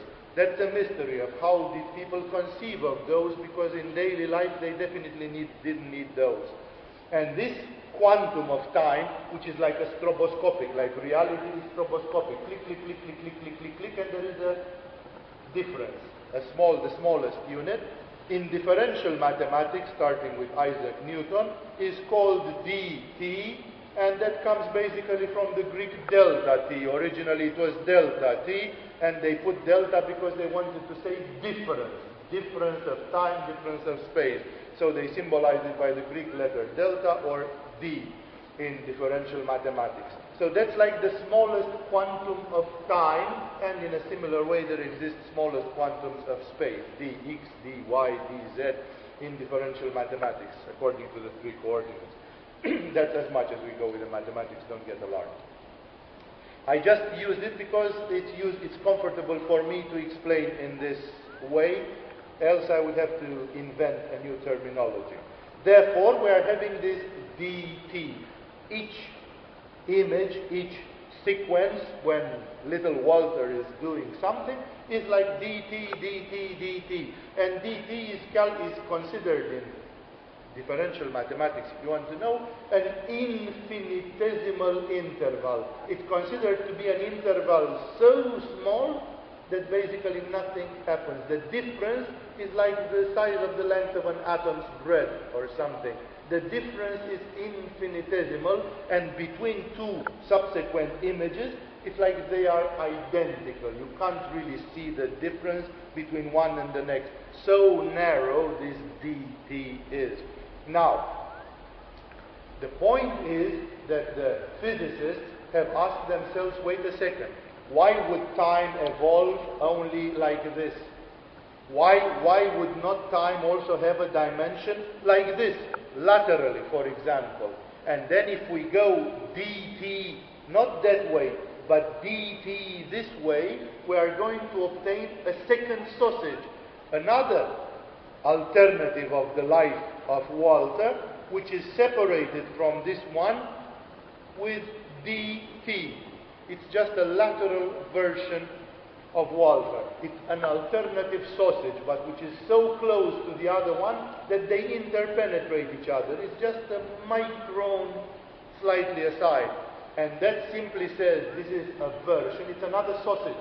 It's an alternative life of Walter, which is this much different from the other, which means this life of Walter differs a little bit. For example, a difference will be that in this life, Walter is 1 atom's breadth shorter than the other Walter. But the thing is that if I start moving in this direction with dt, dt, dt, I have others and others, exactly as cigarettes would be stacked in a package of cigarettes. I'm starting having sausages, lateral sausages, alternatives to the same thing, and the difference goes bigger and bigger. Which means if I go far enough from the original version, somewhere here I'm having an alternative to the life of Walter, where Walter is a midget.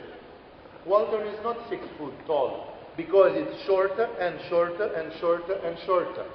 But wait a second, this is just one direction of modifying things. But what about from here, if I make like a wind rosetta, like if I'm going, sorry, it should have been the other color. If I'm going up or in between, or this way, or this way, or this way, that simply means laterally. If this is the original direction, I hope you understand. I mean like this, or like this, or like this, or like this, or like this, or like this, or the other way, or inside, on any of the directions. It's like a cylinder, which means around this original version, I have other and other versions, which means I'm having a version in which Walter is not shorter, but longer, taller. I'm having a version in which Walter has a bigger nose. I'm having a version in which Walter has a higher IQ. I'm having a version in which Walter trips and falls down.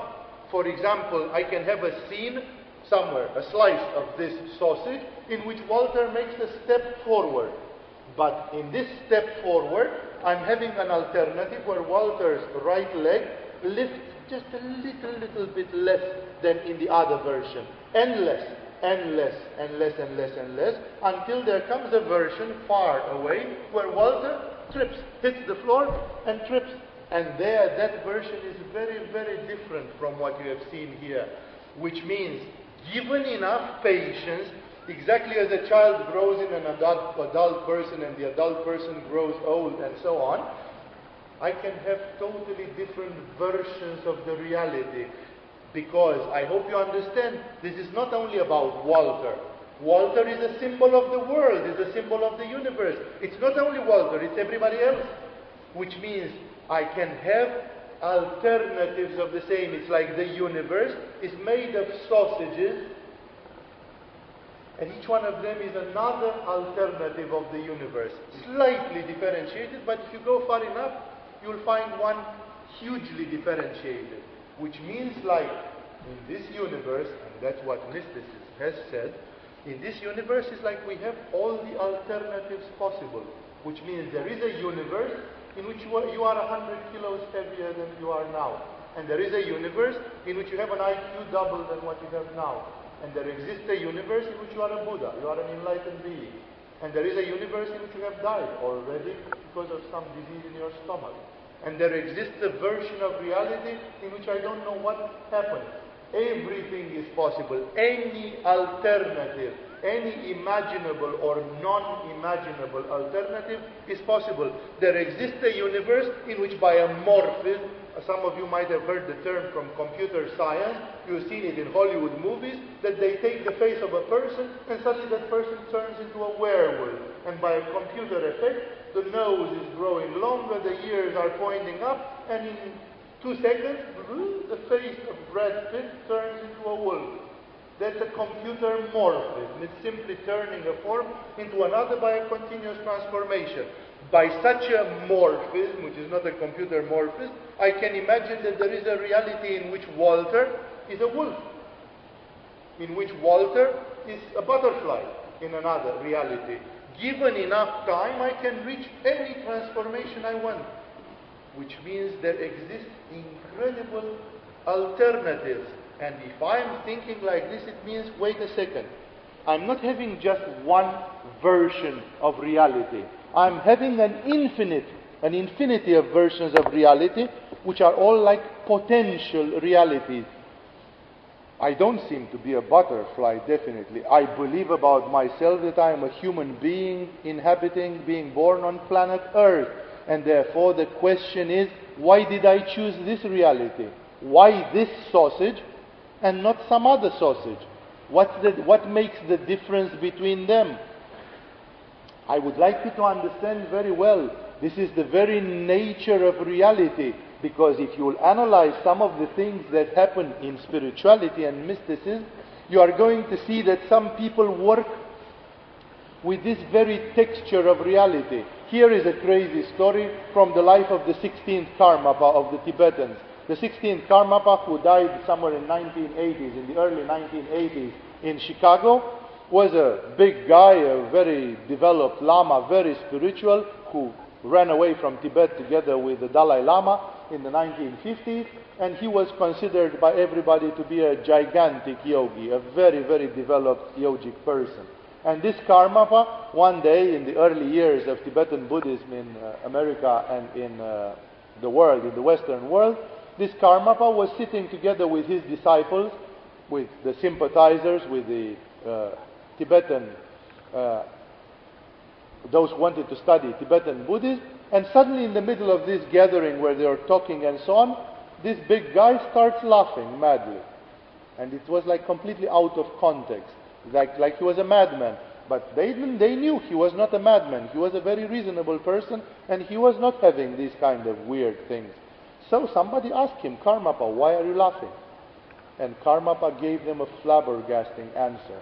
He said, my consciousness was simultaneously projected in 10,000 alternatives of this reality, and in one of those universes, the Karmapa from that universe slid on a banana peel and fell down in a very ridiculous way.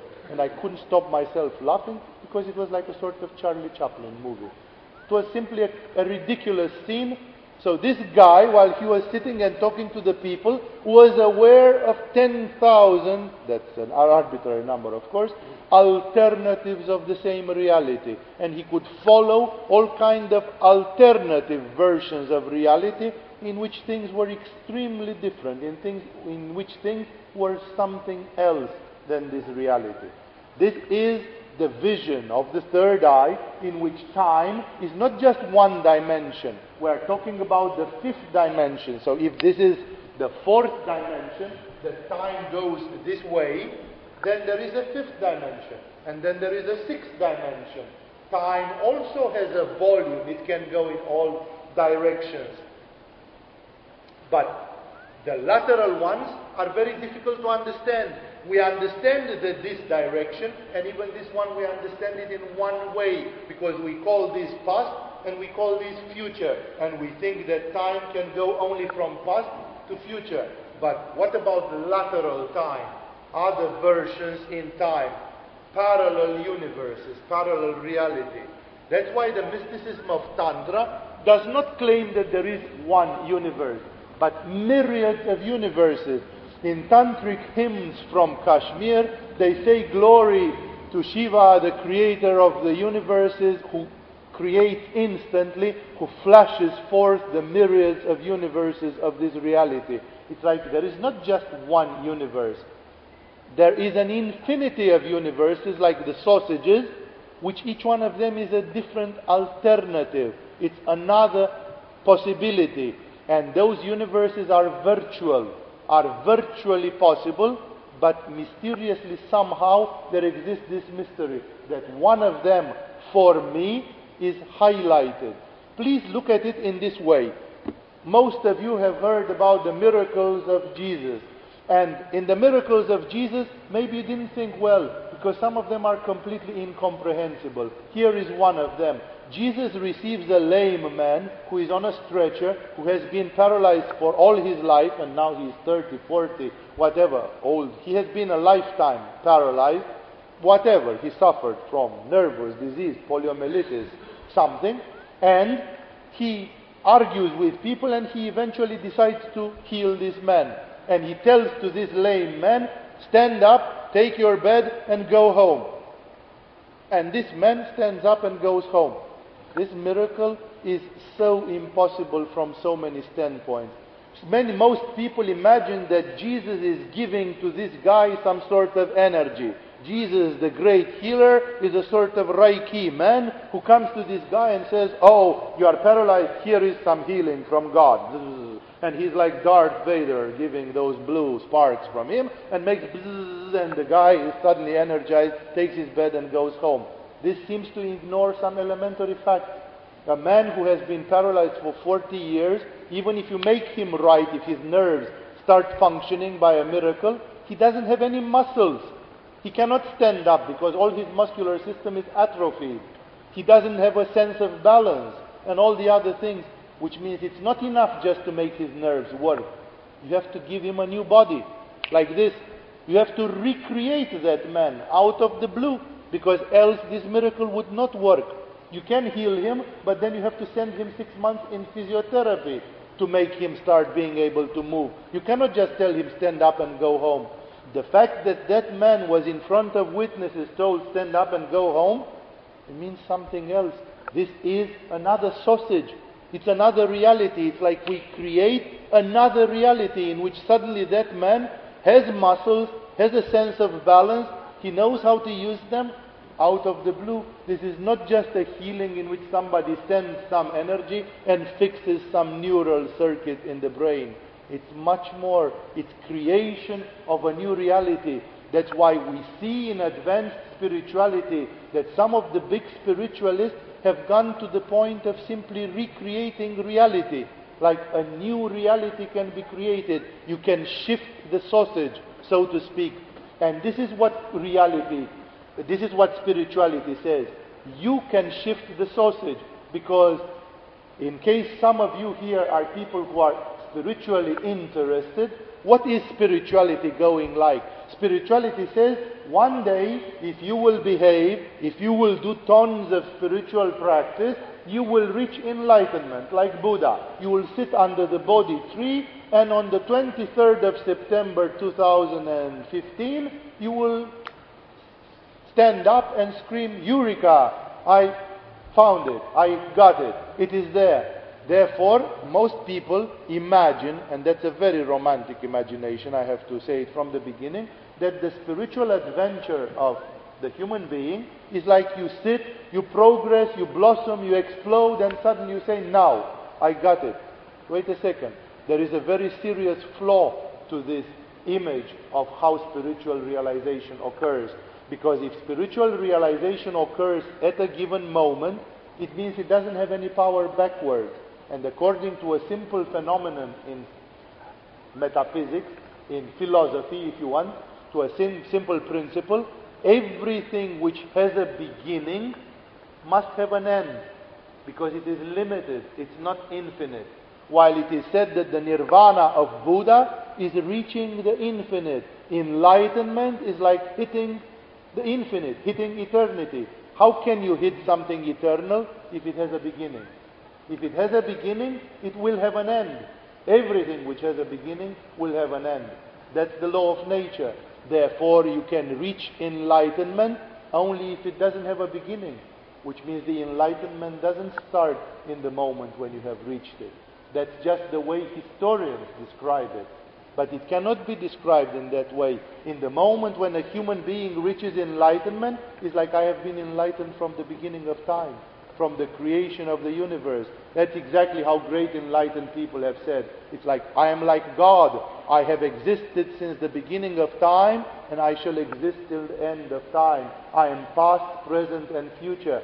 I am not starting on the 23rd of September with my enlightenment, because if my enlightenment would start on the 3rd of September, it would end one day. It would be a finite phenomenon, because it has a limit.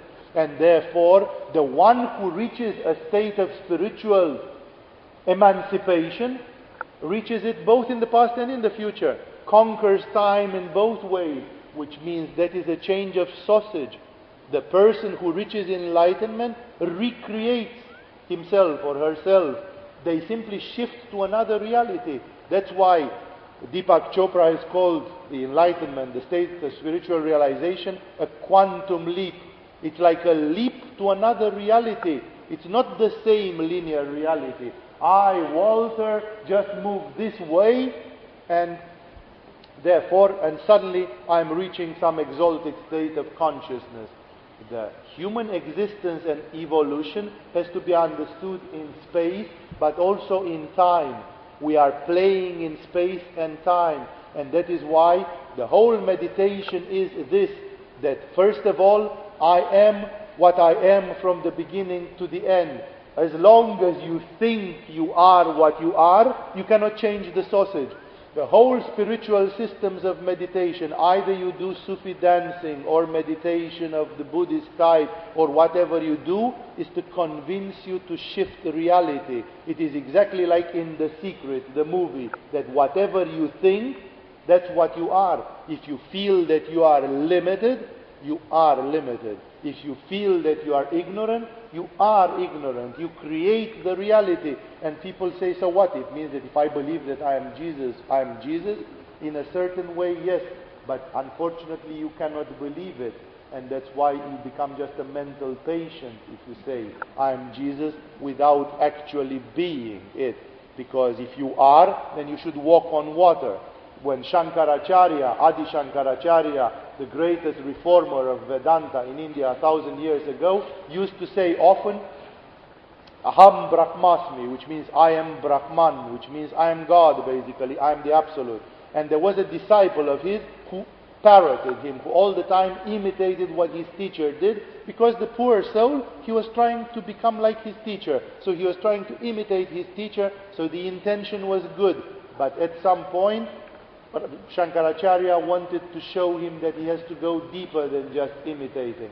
And this guy did everything like his teacher. When his teacher sat down, he sat down and meditated. When he ate, he also ate. When his teacher said, Aham Brahmasmi, he also said, Aham Brahmasmi. He was like copycatting his teacher completely. And one day, Shankaracharya decided to give him a lesson, to show him his measure. And as they were passing through an Indian village, Shankaracharya stopped in front of the blacksmith workshop. He entered, he took the pot of molten iron, a pot of hot, red hot metal, iron, and he drank a sip of it. And then he gave it to his disciples. Like if you really want to do what I do, why don't you drink some red hot metal? Let's see you. Because you imitate me. You say stupid things just to be like me. Can you do what I do? This is the point. This is the difference between a half-baked faith and the real thing. The real thing is that you believe you are. When hypnosis was forbidden for non-professionals in USA, it was forbidden because in an American university, some young students in psychology, they got a child that was easily hypnotizable. They hypnotized him for I don't know how many times. They did all the stupid experiments which they do in hypnosis, with eating an onion and believing it's an apple, with putting a coin in the palm and believing it's red hot, and holding a palm stretched like this. And after a few days they got bored. They wanted to do something new. And one of them had a very unfortunate idea. They told to this boy to lie down, and one of them told him, now you are dead. And the young boy died. The conclusion of this being, you are alive because you believe that you are alive. If you wouldn't believe, you wouldn't be. If you would believe that you are dead as a hypnotized person believes, which means unconditionally 100%, you would be dead. Therefore, our existence is completely a matter of belief. What we are, what we believe that we ought to be. But spirituality says you can believe something else, and in the beginning it will be very far from becoming a reality, but if you keep hammering on it for a long time enough, you can shift sausage, you can become something else. The reality will change. This reality changes every time when somebody shifts the reality. Some people can believe that that's an impossible system, because everybody shifting the sausage will create a different reality every time, and it will be like a mess in this universe. Only on this planet we have 6 billion incarnated souls, and potentially each and every one of them is divine, and potentially each and every one can recreate reality. And yet this reality has some mysterious laws which make it coherent. That is why the Tibetan yogis had incredible claims. Shoma de Koroshi, a great Tibetanologist from Europe, the first Tibetanologist, when he first of all read the Kanjur, which has never been translated in any European or other language than Tibetan until today, in spite of the hobbies of so many Westerners with Tibetan Buddhism and Dalai Lama and stuff, the Kanjur, as I say, never been translated, and here is the title of a chapter from Kanjur as it was made under a synopsis, a roster drawn by Shoma de Koroshi in the 1920s or 30s. One of those chapters was called, this is a book which exists, but it exists only in Tibetan, and it is worth 225 volumes, big size volumes, Tibetan style volumes. So in one of those volumes, a chapter from that difficult text is called like this: Advice for Small Gods, How to Create a Universe. Shoma de Koroshi realized either the man who wrote this was nuts, or nobody will ever be able to understand this kind of thing. How can you create a universe? A universe, for God's sake, a universe with atoms and stardust and stars and supernovas and galaxies, a universe in which there live beings and people who have hopes and lives and like we are. For God's sake, then, who created this universe in which we are? This is also then created. And if I can create a universe, then the question is, who created this one? What is reality then? Because then it appears like reality is a virtual thing. if you can create it with the mind. If your third eye, this is the tantric meditation upon the dimensions. There are 3 dimensions of space, and then together with the 4th one, there starts time. In the heart chakra, we have the cycles of the 12 signs of the zodiac, the biorhythms, and all the things. It's linear time, one time. And then from the 5th chakra, we already have bidimensional time, which means time can be surpassed. The past and the future start overriding each other. That's why in yoga we say that if you reach the 5th level of consciousness, you already start seeing in time. We consider that the 5th chakra brings the forms of premonition. We consider that a man like Nostradamus, who definitely saw things of the future, must have had some arousing of his 5th chakra. And the 6th chakra completes the whole thing, because it's the 6th dimension. So there are 3 dimensions of space plus 3 dimensions of time, which make the 6 dimensions of the universe, on top of which there is, of course, consciousness, the level above it. It is funny that the same conclusion, one theory of parallel universes, not in quantum mechanics but in modern physics, claims that the only way to have a coherent universe is to have 6 dimensions of the universe. Another theory claims that there should be 10 dimensions, which another tantric system from India also claims in the same way. There are also systems in science, theories in science, which simply see the universe as a multi-dimensional, infinitely dimensional reality. Therefore, this reality of the parallel planes, of the parallel dimensions, is a result of meditation, of the geometric meditation, in which these people basically demonstrated that with the level of the third eye, from this level, you can see the vast ensemble of the universe. It is what the philosophers in the Middle Ages called the music of spheres, that the universe is like an ensemble of spheres, which are like cogged wheels. It's like a clockwork, and the sphere of the sun, and the sphere of the moon, and the sphere of Venus, and all the planetary spheres, not to mention all the other realities, gear with each other like in an amazing clockwork, and everything is synchronized. I, as a human being, am the right person at the right place at the right time. I always fit. I am exactly what I am meant to be. Things are exactly the way they are meant to be, because mind creates reality.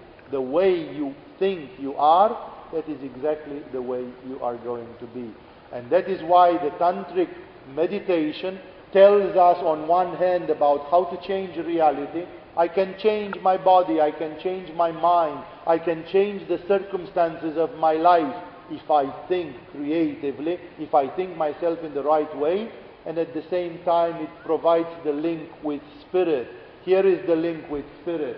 If Walter in a morphic transformation is in some universe shorter or longer, smarter or more stupid, a dog or a sheep or something else, a table, a chair, there can be anything, even inanimated things, it makes no difference, then automatically I can conceive the following process. Because I can easily say, yes, in this universe I am Walter, and in that universe I am a dog, or whatever. Yes, right. That's like science fiction. There are infinite parallel realities and alternatives to this reality. There are potential realities in which everybody could be everything. But here I am this. But wait a second. If I, from this reality, I am shorter or longer, taller, or a dog or something, in that reality, and then, so I'm following a line of transformation which from here to there generates that version of reality. And then from that reality, I start on another creode. They are called creodes, like the geodes in geodetics. Geodes are lines on the earth, and creodes from chronos are lines in time. So it's like on another timeline, I can find another morphic transformation where I am in this universe and I am her or him. So from here to there, and from there back to here, and then I understand what Shankaracharya said. I am you, you are I am that, you are that, and therefore I and you are one and the same cosmic consciousness. because this is what is in the end of this process. Either you go in space or in time. In the end of all this development, we have this universal consciousness. Like there is a universal actor that plays all the roles. You and I look different, don't we? I am dressed in origin, I sit on this chair, and you sit there. But even space is an illusion. You feel you are different from me simply because we occupy different coordinates in space. If there wouldn't be different coordinates, we'll be all in the same volume. And then who is me and who is you? If we eliminate the simple illusion of space just to start with. And basically what I'm trying to say here is that I seem to be different from any one of you. But so do two waves on the ocean. A wave here and a wave here. If you look from a helicopter, this is one wave and that's another wave. And actually it's the same ocean. We all know that it's the same ocean. If I look on a tree, this flower is different from this flower. But if I zoom back, it's the same tree. There are just two different flowers on two different branches. What pushes the energy? Where does the sap come to create this flower and this flower? It's the same root. It's the same tree. Therefore, I am a flower and you are a flower. And we are two flowers sitting on two branches of the same tree. And I'm looking at you and I'm talking to you. And I am the tree talking to the tree. I am the same talking to the same. In Indian mysticism, they say there is just one actor, Shiva Nataraja, the king of all actors, which means is the universal consciousness playing all the roles. All of us are like Muppets. One is Kermit and one is Miss Piggy. But it's the same puppeteer that moves them both. They look like two different things. Therefore, the question is, if space and time demonstrate that I am you, because you know that this has been said, but most people take it as a kind of a romantic statement. Jesus says it organically. Jesus says, I was ill and you have helped me. I was a prisoner and you visited me. I was thirsty and you gave me to drink. And he says, you are going to say, when, Lord, did we do all these things to you? And he says, truly I tell you, those of you who do it to the least of my brethren, they do it to me. Jesus says, I am all man. I am all human beings.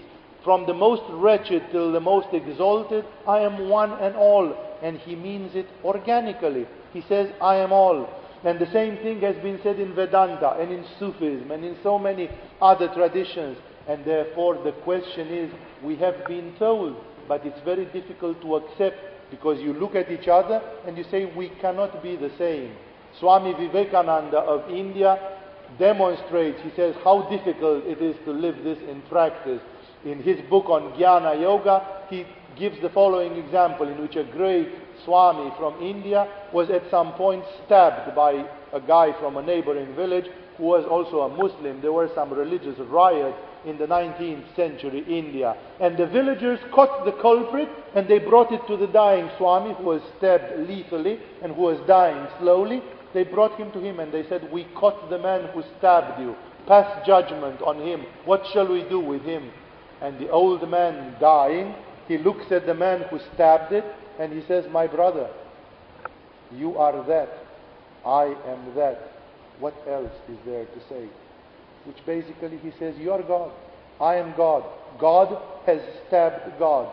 One form of God has stabbed another form of God. A wave has clashed into another wave. What difference does it make? It makes no difference whatsoever. This is an illusion that we cling to these small things and that we think my personality versus your personality, my flower versus your flower, my wave versus your wave.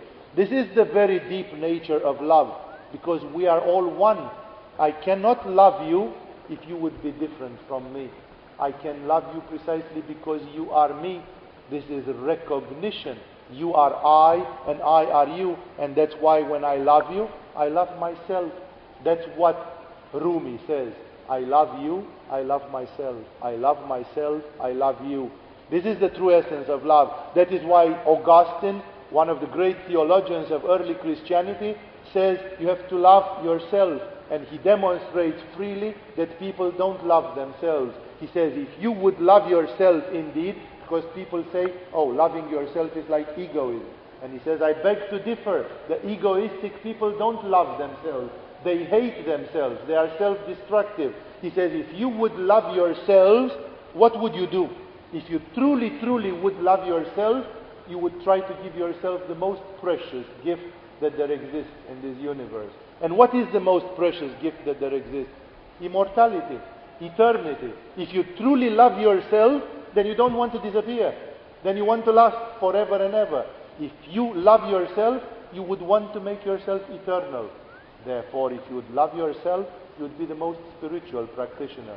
You would be an intense spiritual practitioner if you would love yourself. The truth is that people don't love themselves. People act self-destructively. The egoism wants to make you forget, disappear. That is why actually love is love of oneself ultimately. The biggest problem is that we don't love ourselves. We don't cherish ourselves. We don't understand who we are, what we are. That's why Shivananda says, eating, sleeping, procreating. A little laughter and a lot of tears. Is this all there is to life? And then he hits hard and he says, don't die like a worm on the surface of this planet. Wake up and realize you can be more. This is not what life is. The understanding of what we truly are. This is the true message. And this is a form in which Tantrics have understood. I am you. I am that. Space and time are just a web which create an illusion. And of course it's useful for the needs of daily life. But when I go deeper, I can understand in a very rational way that following the timelines of alternative realities, I can actually identify with everything in this reality, with everything in this universe. And therefore, this conclusion, this meditation has taken the great yogis to the conclusion of a universal consciousness, of a universal reality that is beyond the 6 dimensions of the space and time. The 7th level of existence, which is beyond the space and time, and which represents the consciousness, the universal consciousness. This is the way in which in Tantric Yoga they have related energy, space and time, and in understanding the structure of reality. And as you can see, it relates for them with everything, with meditation, with spirituality, with the perception of reality, with love, and with all the basic things of this life. Therefore, I have shared with you tonight a little insight in the way in which, because some forms of yoga, some forms of spirituality did not care about space, time, energy, and these were especially the ascetic forms which were jumping directly to the analysis of the ultimate consciousness. But the tantric forms of yoga are interested in analyzing the here and now, in analyzing matter and energy, in understanding the body, in understanding the movements of the stars, in understanding the nature and the reality in which we live, in understanding this web, this warp, because that's what Tantra means, warp, in understanding this web of space and time. And following a completely different path, they have reached to the same conclusion, that finally, in the end, everything is one. The top of reality, the top of the universal pyramid is one, and therefore everything amounts into this one consciousness. We are all, although it is so difficult to accept it and to understand it, we are all waves on the same ocean. We are all flowers on the same tree. There is one and the same force which pushes, which is like wind in the sails of a boat, and which pushes us forward to blossom, to grow, to evolve. And I don't know if you see, this is a force, this consciousness which is pushing, is a force which pushes inanimate matter to become conscious. Because what is this? This is clay. This is dust. From dust till dust. This is inanimate matter that I eat and collect from the universe. And this matter, which are just atoms and molecules, stands up 6 feet high in front of you and says, I am, and talks to you and says, we are one and the same. How is it possible that matter should build up a pair of eyes, look alive, and suddenly tell you, I am? Who are you? Who am I? I am that. You are that. This is the miracle, because spirit enlivens the matter. The matter gets enlivened, and it gets enlivened more and more. More and more life, more and more consciousness, more and more awakening. More and more of us will become Buddhas and Bodhisattvas given the right timing. And therefore, the universe is becoming more conscious. The Tantrics have conceived that even the stellar dust can become conscious, because it is consciousness. Matter and consciousness are one and the same, only under different forms. And that is why this universe is alive. There is nothing which is inanimate. The Theosophists 100 years ago, they even wrote a book which is called The Consciousness of the Atom, because according to the Oriental mysticism, even an atom has its own personality. Even the atom has a sort of very primitive consciousness. And that is why in this universe everything is alive. We are living in an interactive universe. And the whole point is to understand that you can change the reality from a certain level, especially from the level of the sixth chakra. When you come up to the top of the six dimensions, 3 of time and 3 of space, it becomes possible after an appropriate effort to change things of reality.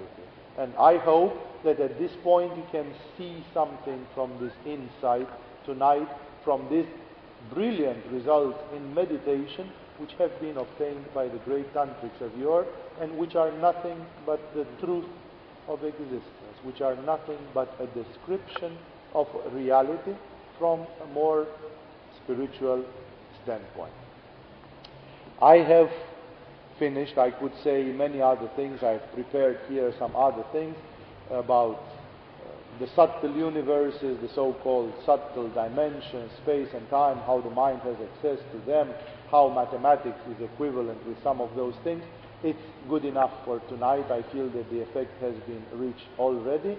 And in this way, I hope this will be enough for you to stimulate your own research in understanding the nature of reality, in understanding the nature of matter, energy and spirit, in understanding the nature of space and time, and ultimately through this answering the fundamental question, who am I and why am I here? Because this is truly the fundamental issue in our existence. With this we will stop. If at this point you still can handle that, I will take your questions. If you wish any clarification at this point, while we are in this clear state of mind, after which we'll stop for tonight. There will be more lectures, but I'm afraid not in Toronto, so in other places, some of them nearby and some of them not so near. You can hear all the administrative details from Darren and Wendy and the other organizers of this. Please. Yeah, if someone has entered our energy field, how do we interact? First of all, there are two approaches to this. There is the unifying approach and there is the separating approach. The separating approach is the one which is dominated by our ego, and in that one I say, I have my territory, you have your territory, stand aside. This is an ego-dominated thing, which means don't tread over my territory, don't trespass. But this kind of attitude is good temporarily, which means it makes me feel good as a personality. I cleared out all the negative influence from this person, but it is not a solution forever. It's a solution which satisfies me for a while because it seems to solve the daily life problems. The unitive solution, in Sanskrit the name yoga means yoking together, it means union. The unitive solution is what would be if I would understand that you and me are on the same page, even when you don't seem to be so, even when the differences are gigantic, because you, with some poor child from Somalia who is dying of hunger tomorrow, don't seem to have anything in common. You are different in space, different in social condition, different in education and all respect, and you wouldn't like to feel one with that one. And yet Jesus comes to the point where he is one with all, with everyone and all. That is another way of solving the thing, and that solving of the things is by lifting, by elevating the level of vibration. The second solution, which is the more spiritual yogic solution, is to elevate your energy at least to the heart and more until that trespassing becomes something else. It is not a painful problem anymore. I can solve it exactly like, for example, you are talking to me in Chinese and I don't understand Chinese. Then what does it matter? You are telling to me something which I don't understand anyhow. And therefore it's like we are completely on a different wavelength. Therefore, there is paradoxically a way in which by elevating your frequency, you can be together, like you can have this feeling of oneness, and you don't need to reject, because this is our capitalist society, this consumer society makes us all very egoistic. My things, my money, my house, my property, my right, yours. It's kind, I am very different from you. And this is exactly the death of the heart. And all the great mystics, from Ramakrishna to Rumi and from Jesus to till you name it, they have taught us about the union of the heart. That if we open the heart, we can live in another way. And that is based in yoga on the law of frequency. If you change the frequency of vibration, the interaction changes completely. I guess I should clarify. I'm more so thinking of that term that some people, they're energy vampires. So it's like those two. It's not like someone you want to be intimate with or something like that. Correct. That is correct. But here is the solution. Do you think that the sun is afraid of energy vampires? You can suck energy from the sun until you turn blue, and still you will not finish even a droplet from the energy which the sun has. So the solution of the sun is not to stay away from energy vampires. We are all energy vampires to the sun. And the sun accepts us like some little cockroaches down there and gives us energy all the time.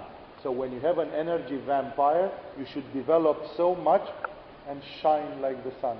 And then you can have 1,000 vampires around you and you'll still shine like the sun, and they will never drain you dry. All the great masters of this planet, the men and the women who reached this love, they were never afraid of being sucked of any energy. You want energy? Here is energy, as much as you want. Like the more you ask, the more there is, and there is no limit to it, because ultimately that's the illusion. Everybody thinks the energy comes from me, but the energy never comes from me. I am just a wave on the surface of the ocean. It's the ocean which creates the wave. The energy never comes from me. The energy comes from the universe. I am like a window through which the energy shines. I am like a channel through which the energy streams. Therefore, I'm never afraid that the energy will be over. Only when I close myself in my tower, when I build walls around myself, when I separate from nature, that's when I don't have energy. And then I say, you took all my energy today, I'm drained. It means I've closed myself. Open, and more energy will come.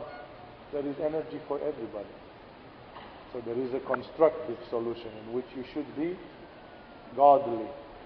It's a challenge. If too many people suck energy from you, become divine, and then there will be enough energy for everybody. So you don't have to hit them back. You have to blossom. I'd like to know if you could expand some comment that you made at the end of the first part, when apparently your fascinating universe of energy requires a supernatural God to exist, regarding the principle of uncertainty when you were commenting about that. Is that what exactly it means? It's not a supernatural God. It's simply defining that reality is like a coin with two facets. And we usually see just the heads, but we don't see the tails of it.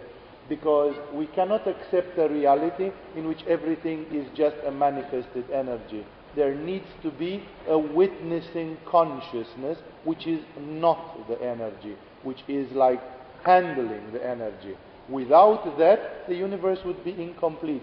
The universe of the pure spiritualists who believe this universe does not exist, it's a dream, it's a maya, there exists just a pure spirit and that's the only reality, is as incomplete as the universe of the pure materialists, who say there is just matter and energy and there is no spiritual transcendent reality. Tantra says if you don't have both, you cannot have the two sides of the coin. It's necessary to have them both. And apparently, that's what scientists have concluded. Some scientists have also concluded. But there is no supernatural.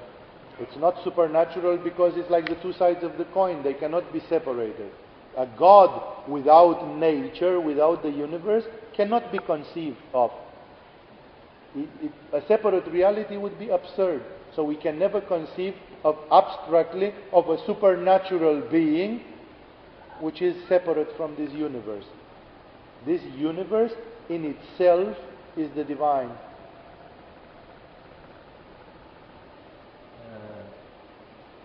I think it was St. Francis who said that it is by dying that you awaken to living life. Yes. This idea of death would also be therefore an illusion that there is this eternal life. How do you define this eternal life after this plane of existence? And you've talked of many dimensions. Correct. So there is a dimension to come here at home. How do you define it? This is where the law of karma interferes. This is where cause and effect. Death is ultimately just an effect. And that effect depends on the way the causes have been. That is why it is not enough to speak about death generally, but we have to speak about what kind of death and in which circumstances. Because there is a death which goes downhill and there is a death which goes uphill. Since ever in spirituality there has been defined that some forms of death take us lower and some forms of death exalt our spiritual stature.